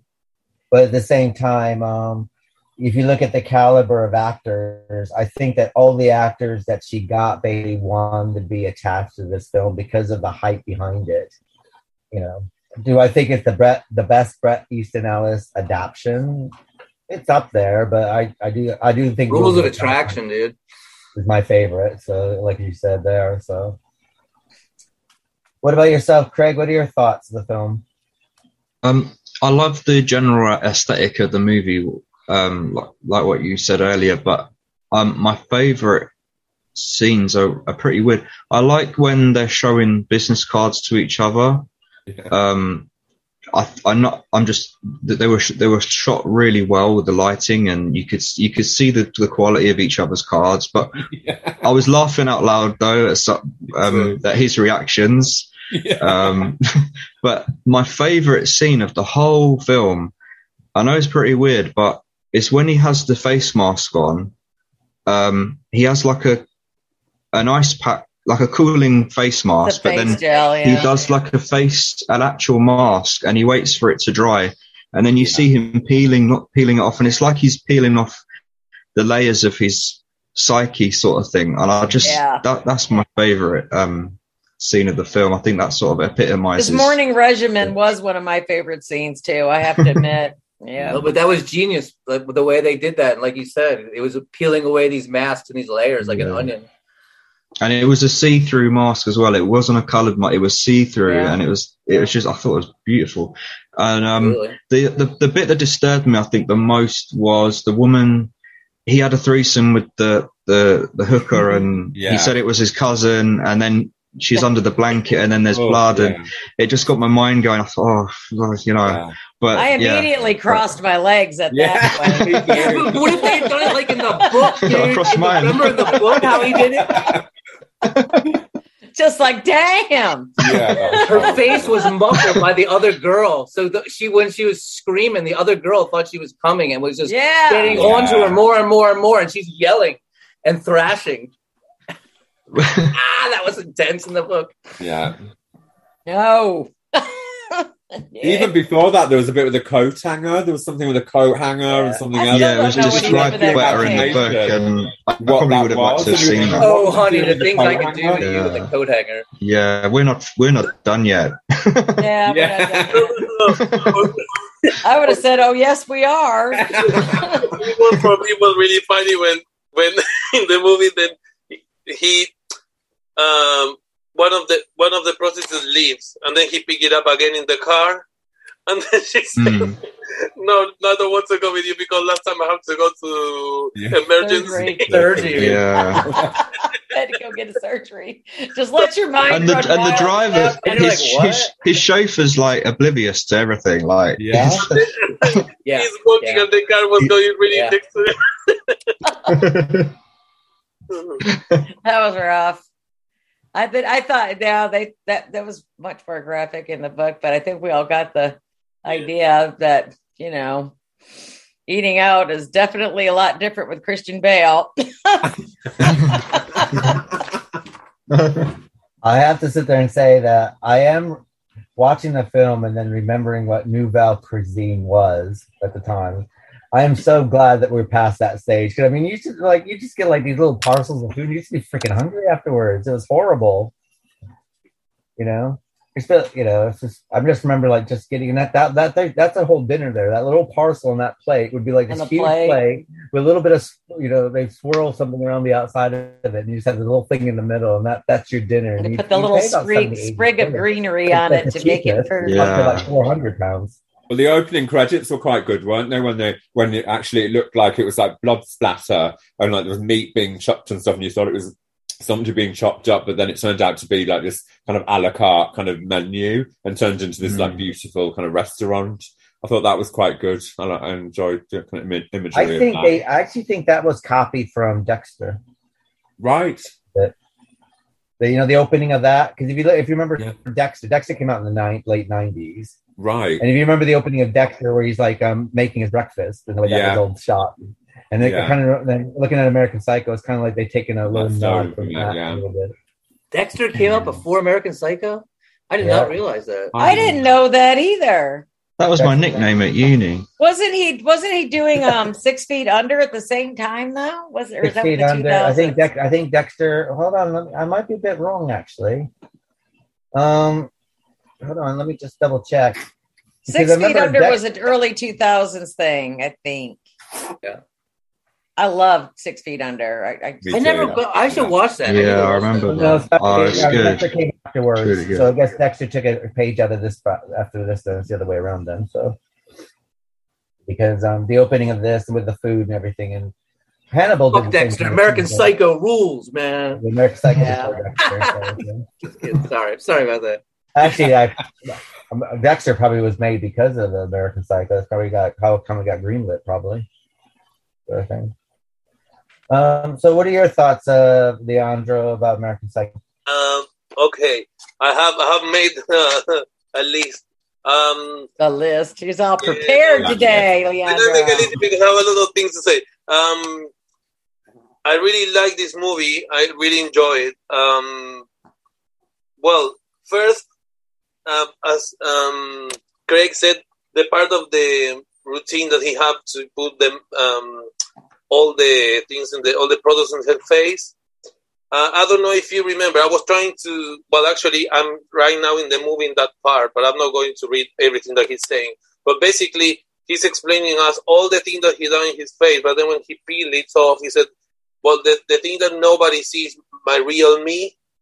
So kind of for the rest, for all the colleagues, he's one person, but the real one is when he's in his house doing that thing. That's really interesting. Then there is one part that he said his girlfriend is saying, "Well, if you should be quitting that job because you don't like it." And then he said to her, "I just want to fit in."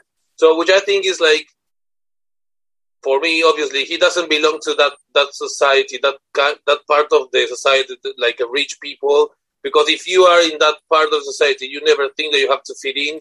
You are. So it's for me, it's like a constant effort of him trying to fit in all the aspects, from how he looks or how he acts. For example, he said that people should be more considerate and go back to the old morals and consumism, and all that is all bad. And he's, I don't know, consuming 20 products for just his face look okay. So it's like a bit of like contrast. And then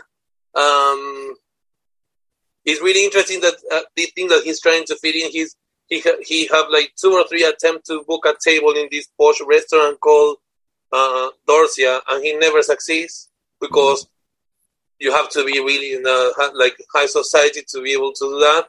And it's really funny when the movie he calls because he's inviting his secretary, and then she said, "But you never even say who you are, so I know because they know me." Yeah. It's really interesting, like because this movie is based in the 80s, right? I think the end of around, I don't know exactly when, but I remember that Madonna gave a speech a few years ago, and then she said that when she was becoming famous, New York was a really crazy place. She was saying there was a lot of drugs, there was a lot of people getting AIDS, people dying like that because of AIDS, and there's like a lot of insecurity, and no one used to like kind of care for others because they were protecting themselves.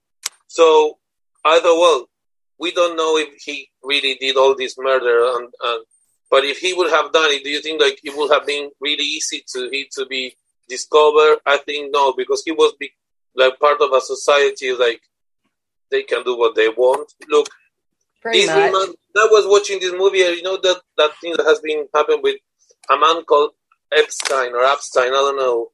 This friend with the prince and Prince Andrews Epstein. Yeah, that man. Jeffrey Epstein. That's and it's the one that didn't hang himself. I don't think he hung himself. I think that they helped him to hang himself. But what I'm saying is like all those things happen. Nobody knew anything, right? Because he is a Patrick Bateman character, isn't he, man? Sort of. I never really thought. Yeah, he is a Patrick Bateman kind of character, isn't he? Yeah, well, if you think it's like this is the kind of people that they're doing what they want, and we as long as the media psychopaths, though, like they don't never know, and for them, people are like, well, numbers, for someone else, no. I think if you are going to be a Patrick Bateman, I think Jeffrey. I think if you want to get away with things, you kind of have to make sure you're connected to the right people. Right. Make sure you have the right political parties backing you up. That way you won't get in trouble for it. Well, don't go Republican or Democrat. Go with both, and you'll be fine. Yeah, you can't. No matter who's in power, you can be fine. You can't beat it. Yeah. Was really cool when I don't know if you remember when he was trying to order a drink in the bar, and the bartender was like kind of not paying attention to him. That he was when she turned around and said, "I will kill you, and play with your blood." An ugly bitch. Play with your blood. Play with your blood. Yeah. He like that. He thinks that when he's on the YouTube. When he was on the laundrette, that he was swearing to them and saying that he will kill you, which he could kill them, and then enter someone that he knew him, and he changed like that. So that was really, for me, really funny. And when he was having a treatment, he said this: "I have all the characteristics of a human being: flesh, blood, skin, hair, but not a single clear identified emotion except for grief and disgust. Disgust.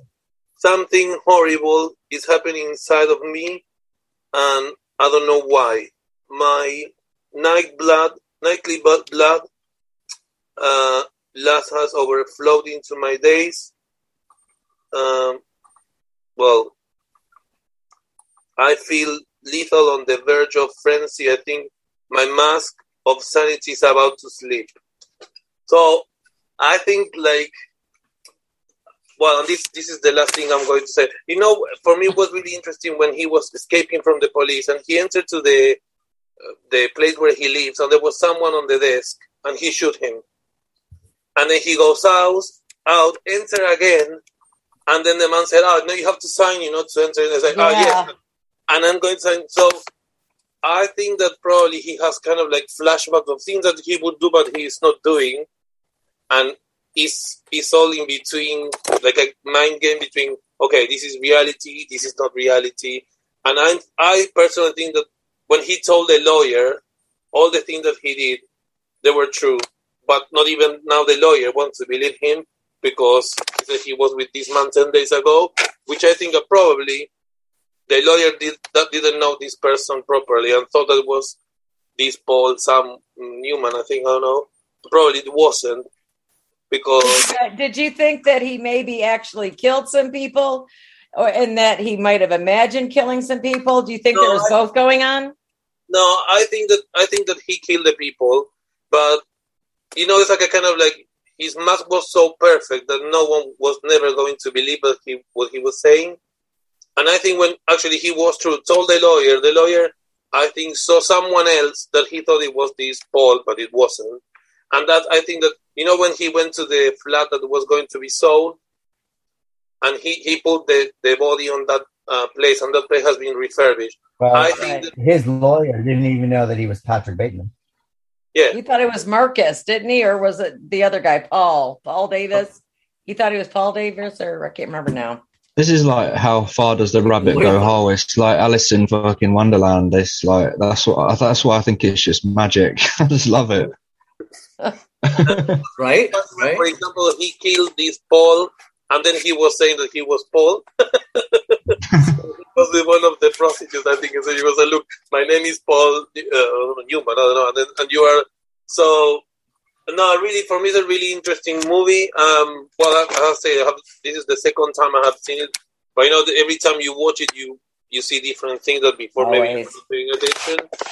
And yeah, amazing movie.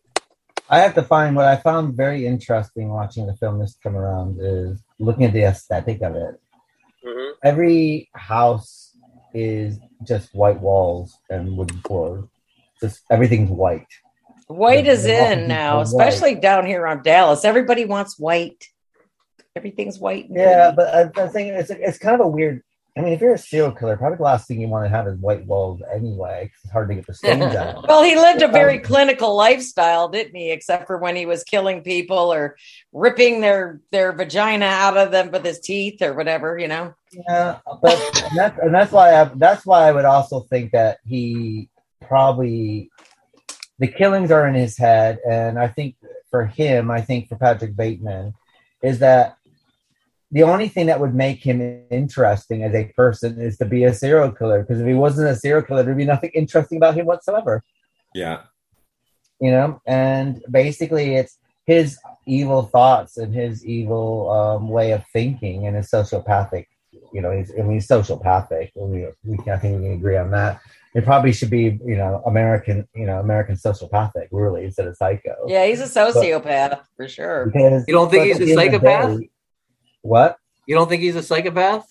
I don't think he's a psychopath. Sociopath. No, I think psychologically he would fit in the sociopath thing. Now, why do you say that? Because he's got more feelings than a true psychopath, or a psychopath basically can have feelings and stuff like that. A sociopath basically has no feelings at all and don't feel right in their own environment. They're not part of the environment, and they have a false identity of where they fit in society. A sociopath feels that they are above society and that they are like a narcissistic.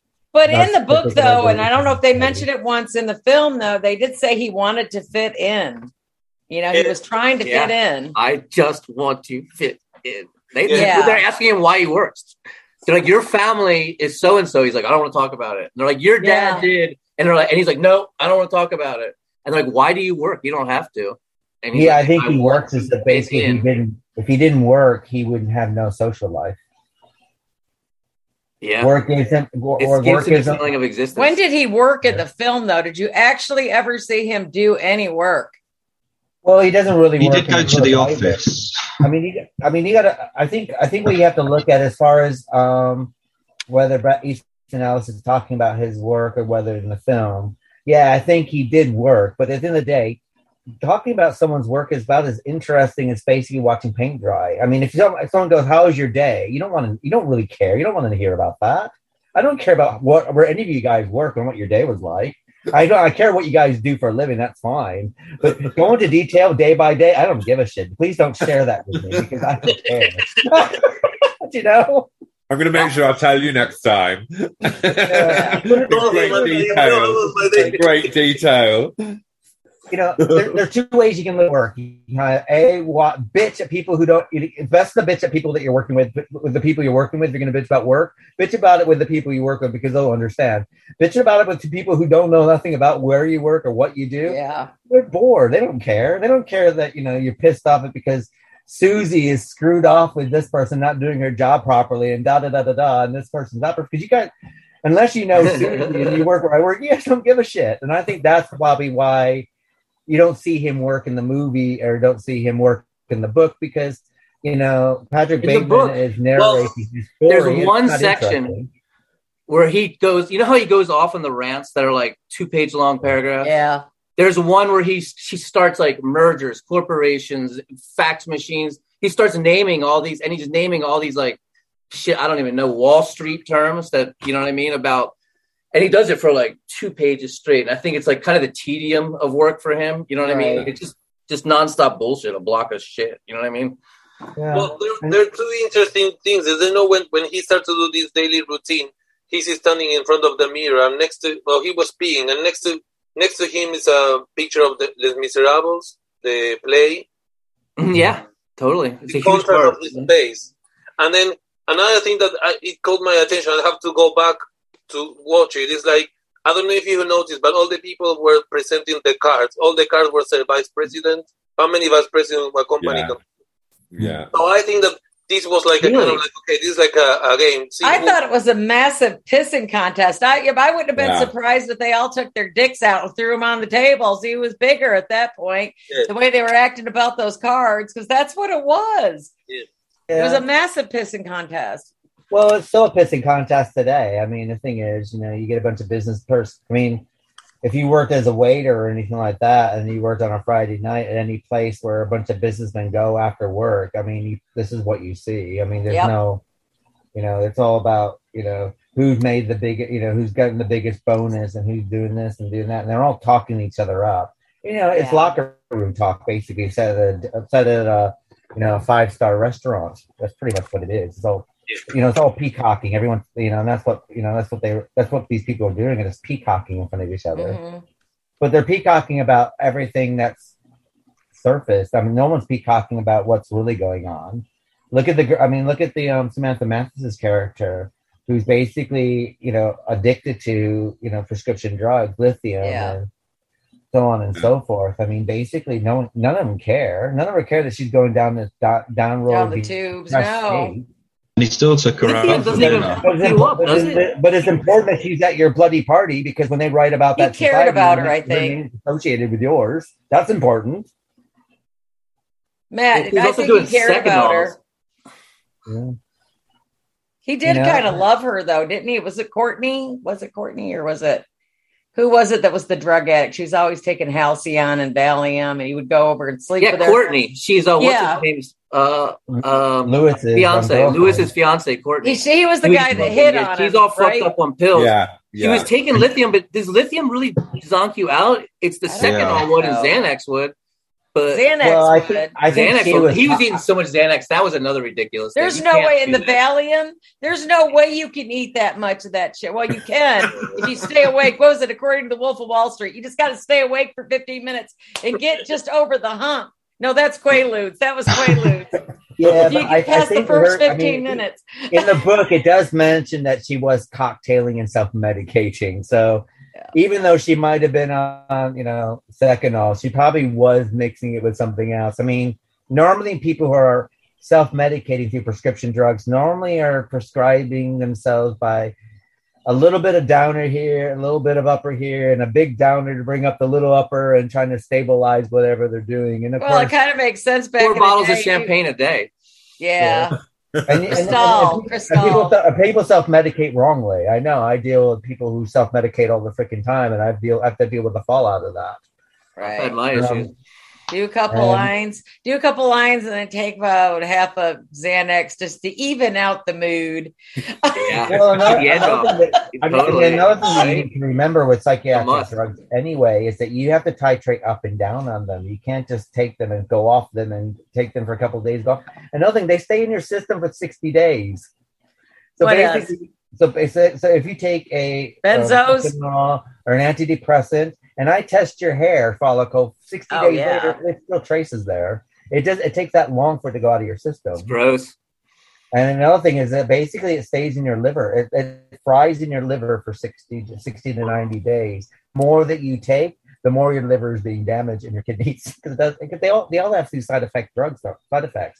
So when you get people who self-prescribe or basically self-medicating through uppers and downers and stuff like this, that's the reason why. Another thing is you're also affecting your brain, your chemicals in your brain as well. It affects all that. And the more you take it, the more you have to take. And the more that you take, the more, more affects it. It has this downward. I know they were doing ecstasy in the book. Were they doing ecstasy in the movie? I can't remember.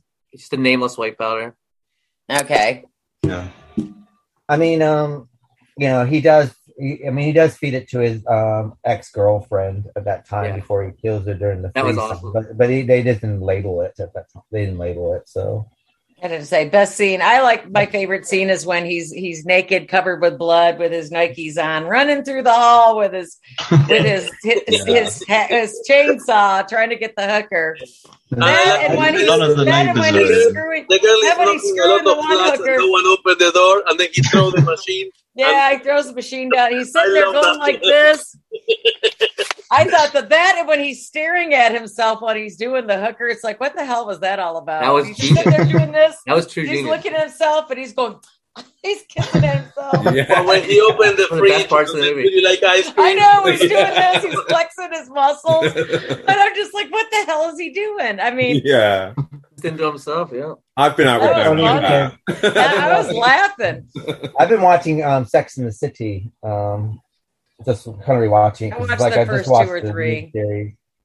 So I've been watching the old series, and there are a couple ones where this guy would film the girls having sex, and basically he'd be like having sex with a hidden camera, but yeah, he's there smiling. The guy is pumping away.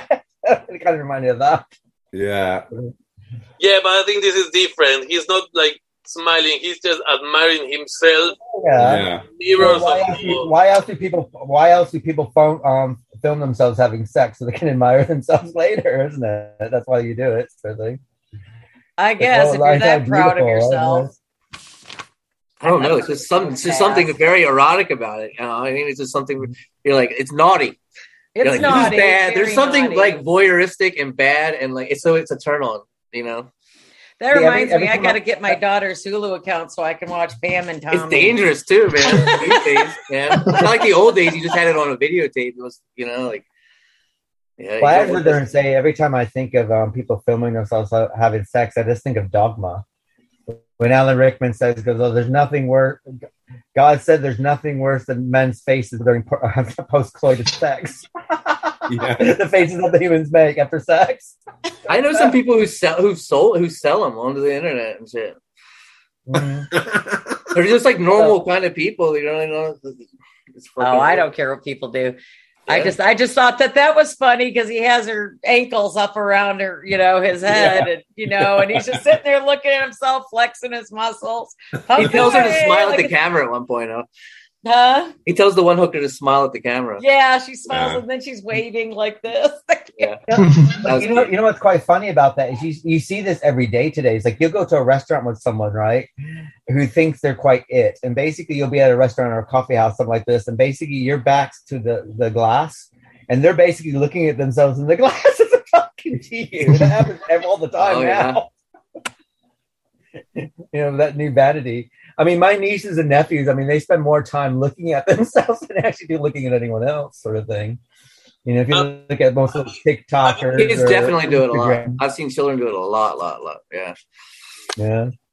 Have you noticed that every time he's going to kill someone or he has killed someone, he said he have to go on return videotapes?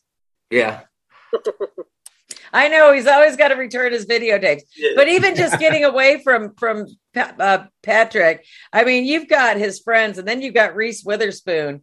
It's just like she's like the female version of him, but she's not killing anybody. But she's just as all over herself and about what her outward appearance looks like and what people are going to think, and they need to be married because they all have the same friends.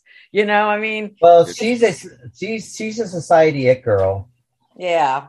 She's the kind of person that her name would be mentioned in all the society pages. Oh, such and such has had a party, and But then if you look at, she's hanging around art. In the book. In the book, it's at her house, which I think it would have been better if it was at her house. Where here, the scene takes place in a restaurant, right? Where she has the druggy artist, right, who's a bit, multi-sexual with the drugged out girlfriend, and they're kind of goth. I think invite these people to her house because it was important that she was associated with these artists, because these are the kind of people that if you're having an art opening, you need these people to come to your art exhibition. Patrick Bateman and these people who you need to come, because if they come, then society is going to write about you. Well, they all talk about people like pieces of meat, especially the guys. And he gives that hard bodies. You could not make this movie in 2022 without people freaking the fuck out. Yeah. Oh my God, just try it. I'm sorry. That big speech he gives in the restaurant as well about world hunger and poverty and everything. That's when you realize you kind of twig and you think, this guy's nuts. It was so sarcastic though, because he's acting like he really cares about the poor. Nobody gives about the poor. It's fuck the poor. Yeah. It was a Reagan speech. It was like Ronald Reagan talking. It was like Reagan was on TV. Well, it's a bit like Harry and Meghan talking, isn't it? Like Harry and Meghan talking about this and that, about about the ecology and saving the planet while they're getting their private jet flying from pillar to post. Or George, but they kind of mean it. They kind of somewhat mean it. He doesn't mean it at all. It's just a total I think it's something utter bullshit. Yeah, I say he's doing sarcastically. I think he's being sarcastic. But we do experience this on a daily basis. Look at George Clooney when it came about the refugees. Oh God, yeah. Everyone needs to take care of the refugees. Right. Everyone needs to take care of the refugees. And then when they went to Italy and Italy decided to house them at Lake Como, he sold his house so that I can't live near these people. And it's almost like you do kind of got these rich people sort of thing talking about, oh, we need to do this and do that, and they mention all these things, but they really don't. It's easy to mention all those things when you're rich and don't have to worry about a loaf of bread. That's where they're at. It's been like you. It's been like you too. You too talks about, oh, we need to save hunger, family, da da da. But the thing is, if you get in a cab with Bono, he gets out first, so you're stuck paying for it. It's a bit like Bob Geldof. Never go to dinner with Bob Geldof because he leaves before the bill comes. He sticks you with it. Aren't you not allowed to look at Bono? Doesn't he have that in his contract that if you're working there, you're not allowed to look at him? Yes. You're not allowed to look at him. Isn't that Leo? And the funny thing about this thing is, first of all, where did Bob Geldof get his money? He got it from Live Aid. So I don't know how much money went to those third world countries, because he became a multimillionaire after that. Trust me, I don't like Mondays to make that much money as a song sort of thing. Now, as far as U2 goes, if you think about if they are so obsessed, or Madonna or any of these people are so obsessed about saving the world or doing anything, all they have to do is make one album and give all the proceeds away. Exactly. World hunger in a small country. Well, that's what We Are the World was supposed to do. We Are the World is basically, we are the world, we are the hungry, we accept Visa, MasterCard, and American Express. That's what the word should have been. Yeah. Who was that? Michael Jackson and Richie? Lionel Richie, yeah. Lionel Richie, yeah. They did it together. I love that song. Basically, and America only did We Are the World because Band-Aid had a hit. They know it's Christmas. Did the Ramones sing on that? Were they one of the people there? No. Who? Bob Dylan was there. Well, We Are the World? The Ramones did something cool once like that. What the fuck were they on? Maybe it was Hands Across America or something stupid. You just see him in the background for a hot second. You know what I mean? And Joey was only at Hands Across America because he's picking up his stash. Yeah, he would go across the valley. Did you see the movie with Hands Across America out there? Because he was prostituting at the same time, wasn't he? So who was? Joey Ramone. Dee was a prostitute. Not Joey, Dee. Dee was the prostitute. He wrote the song about it and shit. Yeah, dude. Because he used to prostitute in between gigs and stuff, and he had a pimp as well. Right. Oh, did you know they did a We Are the World for Haiti? I bet you they never saw any of that money. Haiti never gets any of their money. Did you guys see Us? I'm gonna get on a tangent and get us in trouble. We Are the World 25. They've got a lot of UFOs in Haiti. They never get any of their money. That's where the money's gone. They got all the money, right? And they never get their money. Haiti is in a world of no. But imagine that they buy food to these people who don't have food, right? How much food how can it last for all the people that need that? So I think it's because they're not teaching them how to kind of things so they can be self-sufficient. It's like you carry on making 88. We are the world and blah blah blah. But it's like you're not teaching them how to do it by themselves with what they have. Precisely. Instead of teaching them how to survive, what you're teaching them is to become reliant on you, and that's the problem.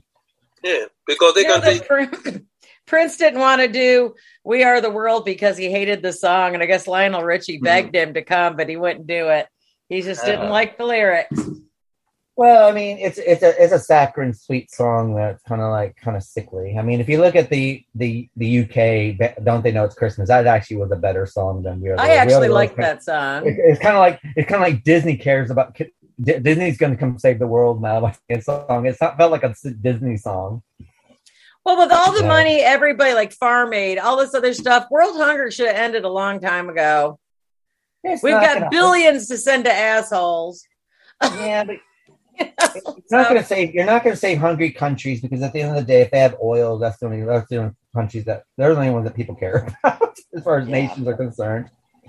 Right? Look at Sarajevo. Sarajevo, no one cared that they were killing each other. Then you get like a little bit of a civil war, and they got a bit of oil. Oh, we all care now. It's like, nobody cares until it's on your back door. So, I'm sure if Russia would decide that they're going to sit there and invade Ethiopia, I don't think we'd care. But because it's Ukraine and they have oil, we care. That's what it's all about at the end of the day. So, I mean, it's, whatever it is. I mean, but at the end of the day, I mean, so when Patrick Bateman's kind of going off on that thingy, it's kind of funny because you kind of do think of that. And, and I guess this is going back to the Janet Jackson album in the documentary. She talked about her Rhythm Nation.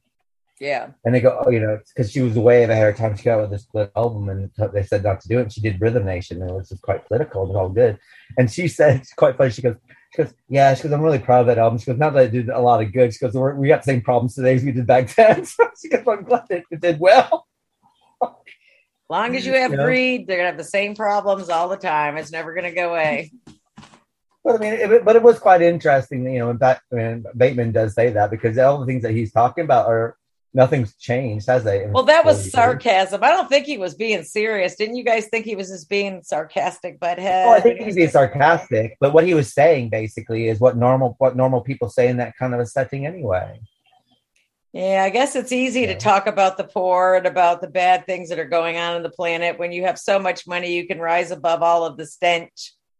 Ted Bundy talked about learning to act like a human, learning to say the things that other humans say, learning to fit in and compartmentalizing the part of you that wanted to, do the things that he did. It's funny though that if someone becomes famous, they send them to media classes of what to say, what circumstances, and what to speak out about, and what not to speak out about. Oh, like Don't Look Up. Did you see that? Yeah. Great film. No. I mean, I'm sure that Whoopi Goldberg. I think it's probably been a long time since Whoopi Goldberg went on that, but it's probably needs to work out. Whoopi's in trouble.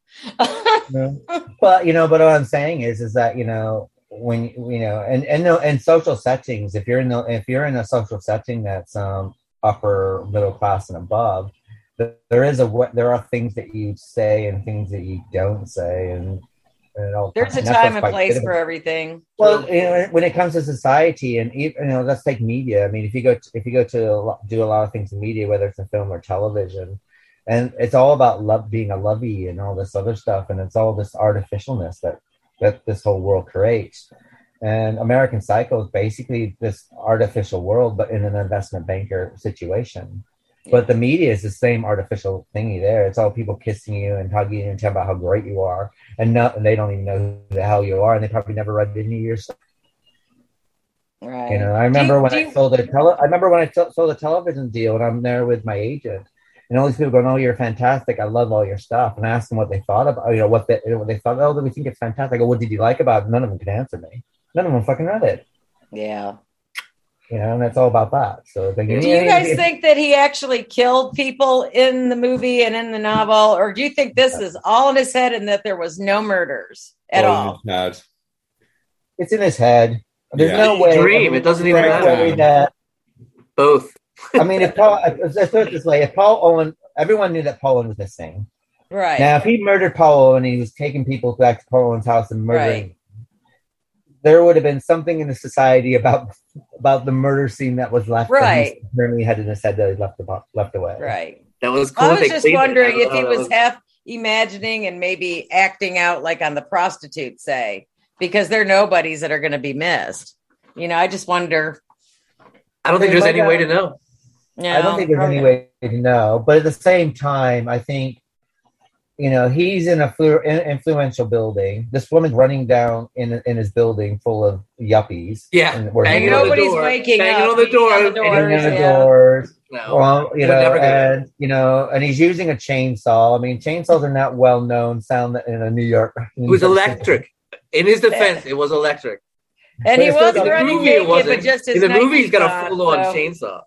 Yeah. In the book, it's quiet. And and as that thing's whirling down and hitting, I mean, there'd be a big echo effect. Yeah. Where's the doorman? Yeah. Well, just maybe go back and forth. It's like, how much is he imagining? Because you really don't know. Well, another thing I think you have to remember is that it doesn't matter if you're living in a new building, doesn't matter where, anything from 1960s onwards that was built, soundproofing is not great. So if you got people screaming and no one's raising any kind of alarms, and it would be and the smell. It would be weird if the doorman was in on it. Like they were like a getting bodies duo. Doorman is another thing. That was funny as shit. He just goes right past the doorman with the bag. He's smoking cigars to get over the smell and the stench. It's.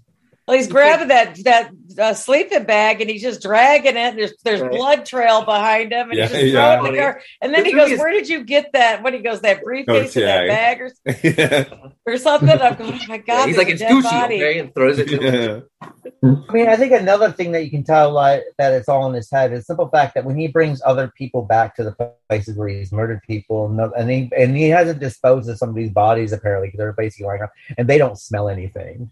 Yeah, there's no hint of smell it's getting whatsoever. Right, they're sitting there enjoying their drink, and I don't care how, body smell, body decomposition is not a nice smell. No. When I used to do crime scenes and stuff like this, I mean, basically we use Vicks vapor rub underneath our noses every time we had to go see bodies, sort of thing, because it's just horrible, and it sinks into your clothing, it sinks into everything. It's like it's made like steaks when it's old. No, old chicken. That's what it smells like. Old rotten chicken. Smells like drowned rats. Drowned rats are decaying in water, like a frog that has died in the garden, and then it's what a horrible thing to end on. I don't know. I've never smelled a frog. It's basically like it's like rotten meat in your fridge. If you ever had like rotten meat, you take it out and you give it a quick sniff. Now mix it with like off. You smell it, and you're like, "That's that." And it does have. I mean, it does have a pungent thing, and the body jellifies anyway. So basically, if you got bodies lying around and they're laying there for a certain point of time, after a week they jellify and they stain your floor and you can't get the stain out. God, putrefaction. Yeah. My uncle's a carpet fitter, and he always says, because he always gets sent in to do the carpets after people have died, and he basically said, like, at the end that when you die, the last thing you see is the bottom of your carpet floor. Oh. That's something to look forward to. Can't wait. You also have to remember that. You also have to remember that when your body stops working and stuff like this, and your body shuts down, there are things in your body that doesn't shut down, and that's your acids.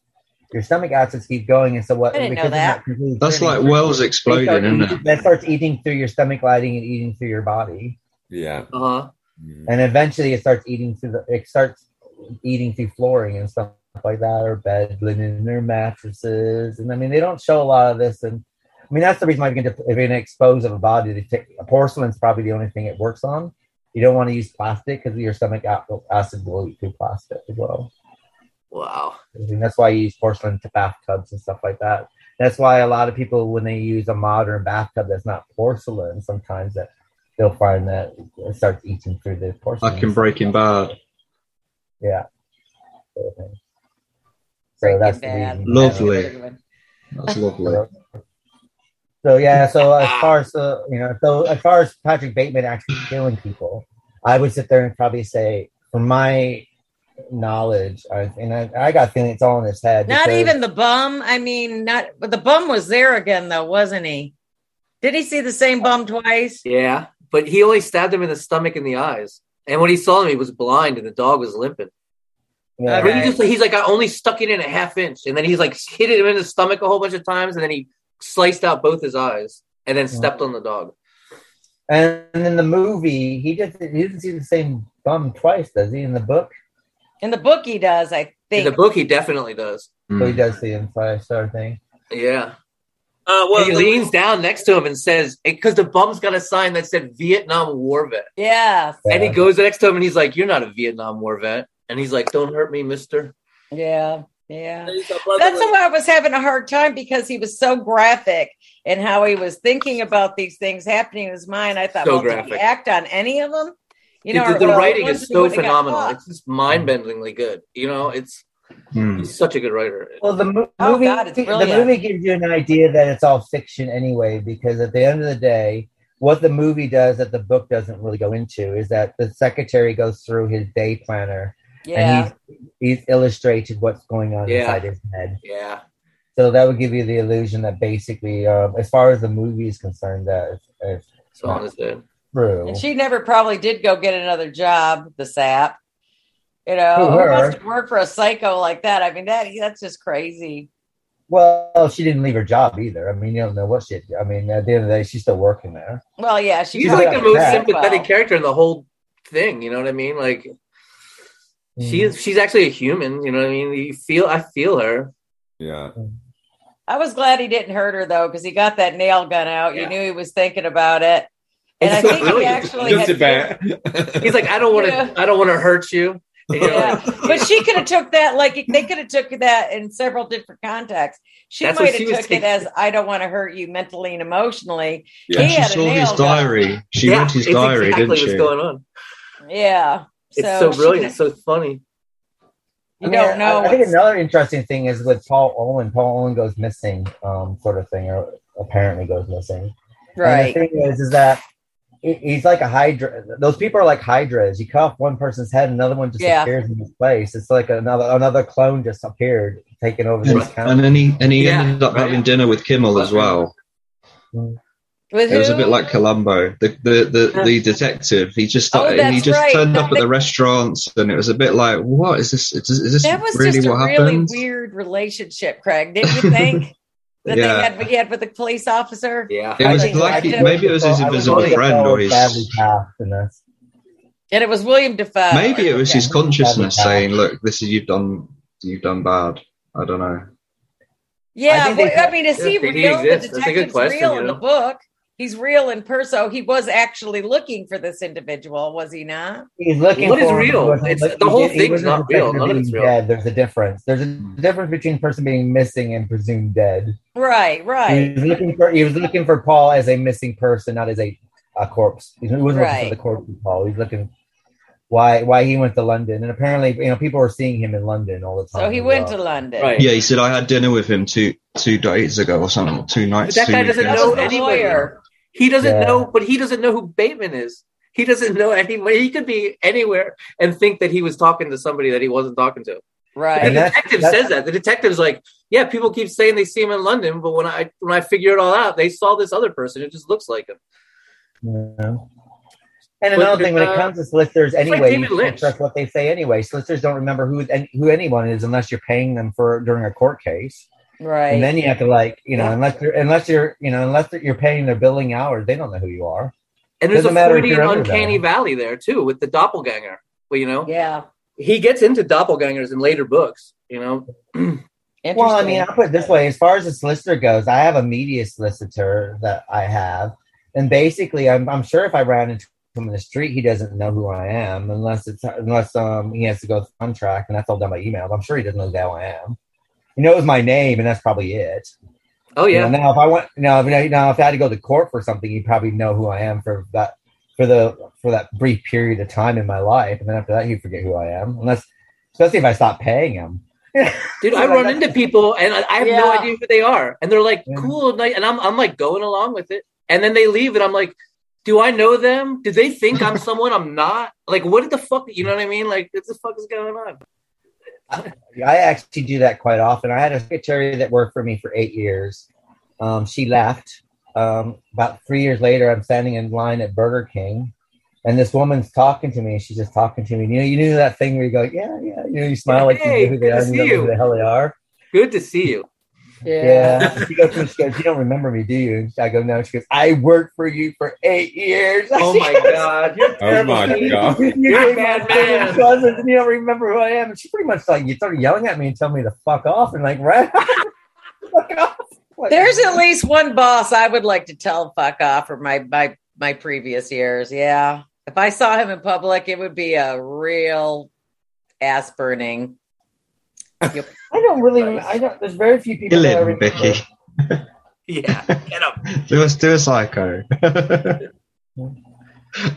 I mean, there are people that I do remember that I wish I could forget, but. Well, I mean, I just was wondering because I was it doesn't really move fast, but yet the movie does move fast. It's kind of like mushrooms. You're going up, you're going down. And I want to see a prequel about his upbringing and where all this hatred comes from, and probably Rules of Attraction. Rules of Attraction. His upbringing is kind of mentioned in that. Oh, yeah, I see that. I've never seen that. That's about his brother. The brother in Rules of Attraction is his brother in this one, right? In character. Yeah.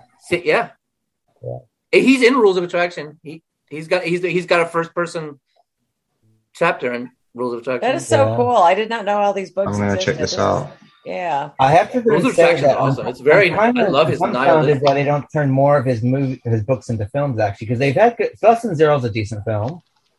Rules of Attraction is probably the best. It is what it is. It is what it is for an 80s teen thingy. I think they did an okay job considering it was the first one.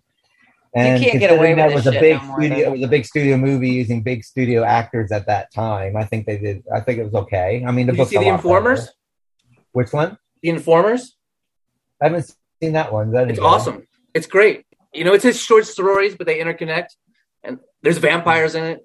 I like that he writes. He's got the fact that he's ever mentioned vampires in any of his work, and that his worlds are connected, make me say that he's a fucking horror writer. I don't care. Well, I mean, I've read 4 of his books. I need to go back into him because I kind of was reading him for a while, and then I kind of, where you kind of like move on to other people, and I need to go back, and you find yourself difficult going back because there's always something more that you got going on.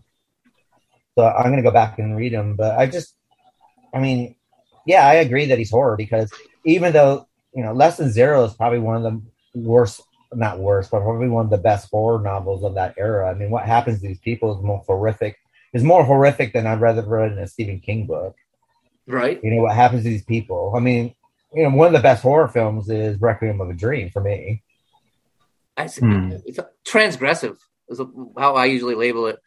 But I'll call it horror. I'll call anything horror. I love, just because I love horror. I'll claim it for my own. You know what I mean? Yeah. Cormac McCarthy, sure, it's fucking horror. Bring it on in here, Precisely. Old country, especially when you read his books, The Road is horror. I mean, let's face it. Right? I know that Shakespeare. I'm taking Shakespeare. I'm going all the way, man. Well, I've got to find some more of his books because I really like this author. I like him a lot. I mean, I've been writing down Informer and Rules of Attraction. I need to check all this out. Yeah, Rules of Attraction is brilliant. It has James Vanderbeek in it. And the thing is, it shouldn't work, but he does a really good job in it. Yeah. I thought when he was in it, I was like, "Oh God, it's got Dawson in it." But then I saw it, he's really good in it. Actually, I never saw that TV show, so it was different for me because people kept saying that to me, and I was like, "I don't know. I've never seen the TV show." So everyone's Which like, "TV show, Keith?" Dawson's Creek, the lead guy. Oh, Dawson's Creek, yeah. He plays watch Patrick Bateman's brother in Rules of Attraction, the movie. I didn't know that. Oh, Okay. all right. It's a great movie. I highly suggest that one as well.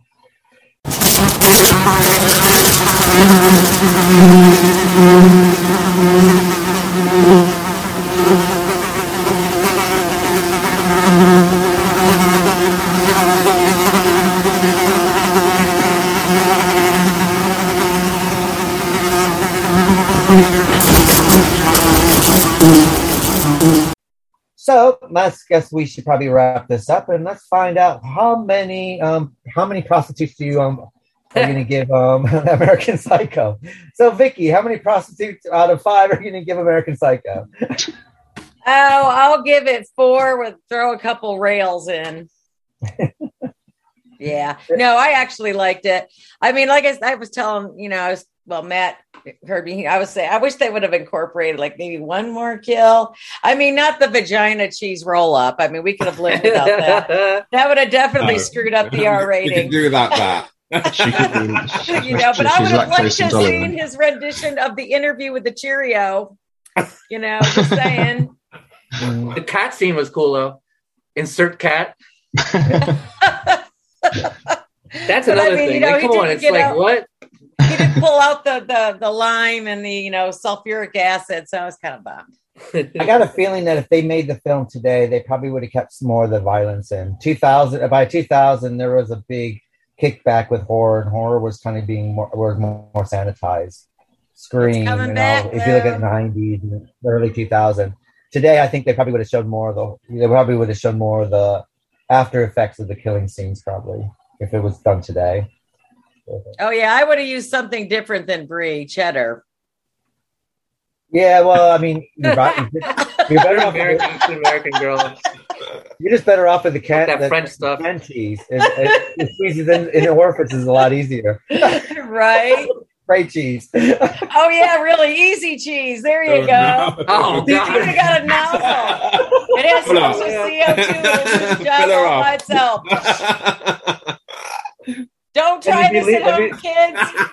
If you leave it out long enough, it does harden. So there you go. And what about yourself, Leandro? How many prostitutes do you give this out of 5? 4.5. Because I would like to know if this was real or not. If I would have known that, okay, this is all we know that it's all like happened. Yeah. No, I really, really enjoyed the movie. It's funny, doing this because we chat and a lot of things come up that we did probably, I don't know, some a part that maybe I didn't pay attention and another person maybe yes. So yeah. And it's the second. I don't know if you have noticed the second movie with what's the name? This man, the police officer. Second movie. Willem Dafoe. And this is to Live and Die in L.A. Police officer. Yeah, I think he was badly cast in this. I didn't like William Dafoe. I thought it was just. I think he was too, and I love him. I love him in Platoon. I love all of his movies. I like him in the comic movies, all of that stuff. He's a brilliant actor, but he didn't really fit this bill to me for some reason. I wasn't feeling it as the detective. I just wasn't. I felt him as a detective, but it was nothing like the book. In the book, he's supposed to look exactly like him. Yeah. I kind of like him. I just like that guy. I think the screen that we did the month before this was Odd Thomas. Yeah. And again, I thought William Dafoe was not great, not cast well in that one as well. So it's just kind of. I do like William Dafoe. What? He was just on Saturday Night Live last week. Oh, was he? Yeah, it was pretty. I do like him. I just think that. I think when he does small roles and like small cameos, that he kind of takes away from the movie sometimes. Well, he's not like a character actor though. He's like, but it's a cameo kind of. But this wasn't really a cameo, was it? Well, really, he put his name on the posters, but he's not. I would like to see it was like an everyman kind of a look, an everyman thing about him. He's creepy. I don't know. Not Corbin Burnson, but someone kind of like that. I don't know who. Sound like her. Yeah, well, he's got a unique look to him. He's not. I know he's got just a look to him that someone who looks like a middle class father. I don't know. He's creepier to me, like some kind of red. Well, he does look creepy. Like I always think of Wild at Heart. You know what I mean? That's like the image of him I got in my mind. Well, you're like Christopher Walken might have been an excellent choice too to be the lawyer because he would have definitely. He's got that creepy look. They remind me of each other. Yeah. Yeah. They're just peculiar. They're not that they're peculiar looking. There's something about them you can't put your finger on that makes them fun to watch. It's uncanny. Yeah. What about yourself, Stephen? How many prostitutes do you give this out of 5? I would give it 5 sex workers. Nice. And that's really based on Christian Bale's performance. What? You got to admit, Christian Bale is put together really well for this movie. I thought he was brilliant, and he looked good. I thought he played the character so well; it was unbelievable. Yeah, I thought he was brilliant, and it's one of those films you can watch. It's not the first time I've seen it, so I watched it quite recently, obviously for this. But I thought it's very watchable, and I think that possibly because those really graphic scenes aren't so graphic in it, but they would have never got an R rating. I don't think they would. I think there is something to be said for it to be left to your imagination, like I said earlier. I agree with that too. I agree with that. And I think that's possibly why the film was quite successful. I think if it had gone the other way and been a bit more B-movie or a bit more banned, didn't it? I don't know if it would have. I think it'd have been too gratuitous. I think even when you're reading those scenes in the book, it is still in your head, isn't it? It's how you imagine that in your head, and that's what makes it good. But I think if you saw that on a film, I'm not sure it would have been the same thing. To be fair, because it wouldn't have matched what you saw in your head, Matthew. Right. I want to see him eating intestines, man. Oh yeah, eating the intestines. And what he say? It was kind of it was sort of like a pate in the intestines. Like, oh my god, with a foul taste. They didn't show anyone having their tongues cut out either. No, that would run against the wall. Yeah, they would have stuck. Yeah, none of that. It kind of stuck to the wall. 5 for Christian Bale. Yeah, it sticks to the wall. I have to sit there and say, though, part in the book when he's talking about chewing on someone's intestines is probably the most disgusting thing ever because they weren't. And he's like, then old people do like eating tripe, though, don't they? Yeah, they do. Old people, ox tongue, and all that. Yeah. It takes a lot of washing to clean out an intestine. Let's put it that way. I mean, if you're going to be a cannibal, avoid the intestine. It can't be good for you. No. You know. Unless you're into that kind of thing, which is perfect. I just thought of Hannibal Lecter eating I like a brain. Hannibal Lecter. I don't even think Hannibal Lecter would have ate the intestines. Oh, he was classy. He was classy. He just was a fava beans and a nice Chianti. Right? Yeah, no, you only use the intestines after you clean them out and make. Oh, he's eating Jay Liotta's brains out while he's awake. We used to stuff throw him in the frying pan. Yeah, lobotomy. Saturday kitchen. Not. So how much do you rate it, Craig? I'll give it a 5 out of 5 because I like movies where there's more questions after, like the more ambiguous and that, that I thought it was just great. And I'm going to change my name to Paul and get myself a new business card. And I actually watched this with my mum. And the funny thing is, with the skincare routine, my mum turned to me and said, "God, that's what I do every day." Oh my God! You with all watched her makeup the part routine, with the hookers, or the thing with the hookers? we got through that. Yeah, it was okay. Yeah. Oh, God, I could do that. I could do that with my mom. If my dad was in the room, I'd definitely be cringing. Craig's mom's the same age as you and I are, Vicky. So, huh? Craig's mom's the same age as you and I are. Is she really? Well, then she's probably cool like we are too. My son was like, "I want to see Requiem for a Dream." I was like, "Let's put it the fuck on. Let's do it." And we sat and watched it. I get yelled at for doing that shit around the kid. My wife is like, "No one. That film is meant to be watched by no one." Yeah, you got to draw the line. No, it blew him away. He liked it. Tell you what, it's the best anti-drug film out there. That's what he said. As far as like hard drugs. Yeah, he's 16, and he's like, oh, he can. Like they should show that at the high school. Yeah. If he's like 8 years old, then I would have questioned. No, he's 16. No, I'm not showing an 8-year-old. I have an 8-year-old daughter, and no, she's not going to see that. My daughter is never going to see that. Oh my God! You know what we did? What was it? What's the new DC comic, or is it? Oh God, what is the new one? It's on Disney. Captain Red Jacket helmet. He used to be football. Why can't I think of his name? What was that? It's a new series, not a new one, but they're. Oh my God! I just about died. Daredevil. No, not Daredevil. It's a series. Scott said he had to turn it off because this guy was getting some chick at the friggin' the sink, and I go, oh my God, my grandson saw that. Oh man, what's it called? This is gonna bug me. Don't let your kid. I thought it was like one of those typical things they could watch. No, The Boys. Oh, what was it called? It's on. I think Disney. No, Plus it's not Disney. It's HBO. It's HBO. Disney Plus are showing the Tommy Lee Jones story soon, which is R18. Oh, really? They made. Oh, yeah. So I was like, okay. Can't wait till they get to the videotape with him and Pam. That's why I was telling Brittany I wanted to borrow her Hulu account so I could watch Tommy. That's So what about yourself, Matthew? What do you rate American Psycho, the film? It's hard to. I hate rating things. But I'll say, when I first saw it in the movie theater, I was really disappointed. Can you guys see me, man? I can. All right, and so when I first saw it, I was like Vicky, I wanted some more blood. I wanted some more guts, and I think just seeing the book had been. I had read it so many times, been so into it that seeing it visually was just weird. Does that make sense? But over the years, man, I've watched it a lot, and it gets better every fucking time. And just watching it yesterday, it's great. It holds up so well, and I think they did perfect because it had to be made that way at that time.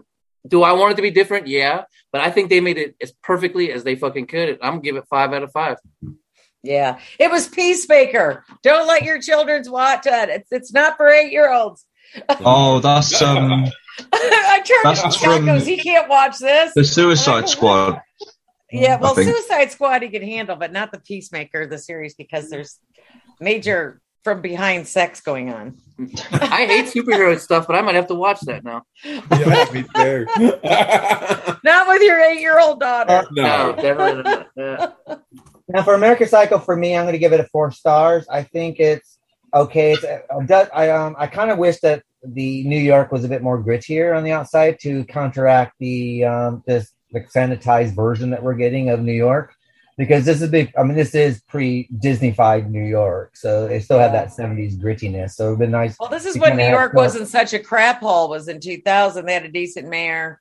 But if it was in the 80s, it should have definitely looked more downhill. Yeah, it should have been. It should have been more with all these storefronts and the porn and everything that was where because those places in the meat market district it wasn't yuppified yet. They were up, but they were all quite dingy. So it'd been nice to have a more dingier New York. But I think overall, all the actors are doing a really good job. I find that I think everyone was cast well. The only one I didn't think was cast well was William Dafoe. He did seem a little out of place for some reason. And I think in order to keep it away from, being, censored and so on and so forth, getting a female director in who's a good female director anyway. Mary Harron's made some great films. The 2 female screenwriters have done fantastic work as well, sort of thing. She's also an actress. The other writer is. And I've seen her stuff as well. So I think it's a smart film for a studio film, and I think they got away with as much as they could without pushing. But I don't think they pushed the boundary or the envelope too much. I think they kept safe. And that. Did you get any closure out of it? I didn't really get any closure out of the movie, but there's no closure. Okay. That's the point of the whole thing. I think it's a film that you watch and then you walk away and you basically have a lot more questions than you have answers, and that's what the book is, and so it does keep with that. So the movie ends with this confession means nothing, and the book ends with this is not an exit. But they're both nihilistic and they're both great closing lines.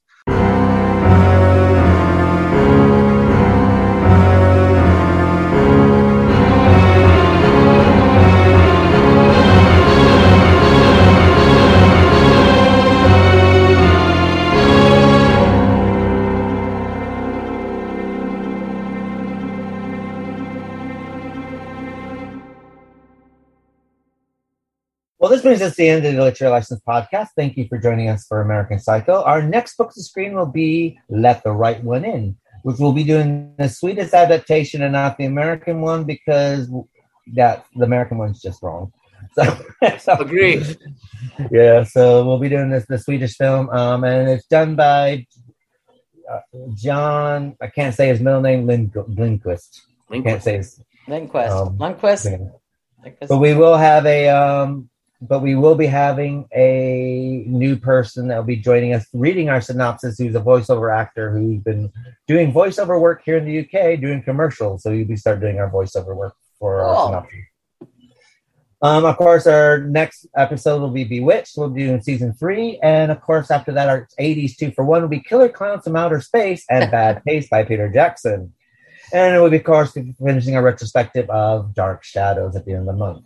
So it's good night for myself and good night, Matthew. Good night, brother. Thanks for having me. Good night, guys. Really nice talking with all of you. Wonderful. Good night, Craig. Good night, everybody. Thanks for having me. Good night, Stephen. Good night. Thanks for having me. Lovely to meet you all. Good night, Leonardo. Good night. Have a good weekend. And good night, Vicky. Y'all take care of each other. And remember, COVID Vicky will be back next week to share more of her COVID. COVID Vicky still did her podcast, but she was sick, so shut up. And remember to join us next month for Let the Right One In, and of course next week for Bewitched. Good night, y'all. Night. Night, y'all.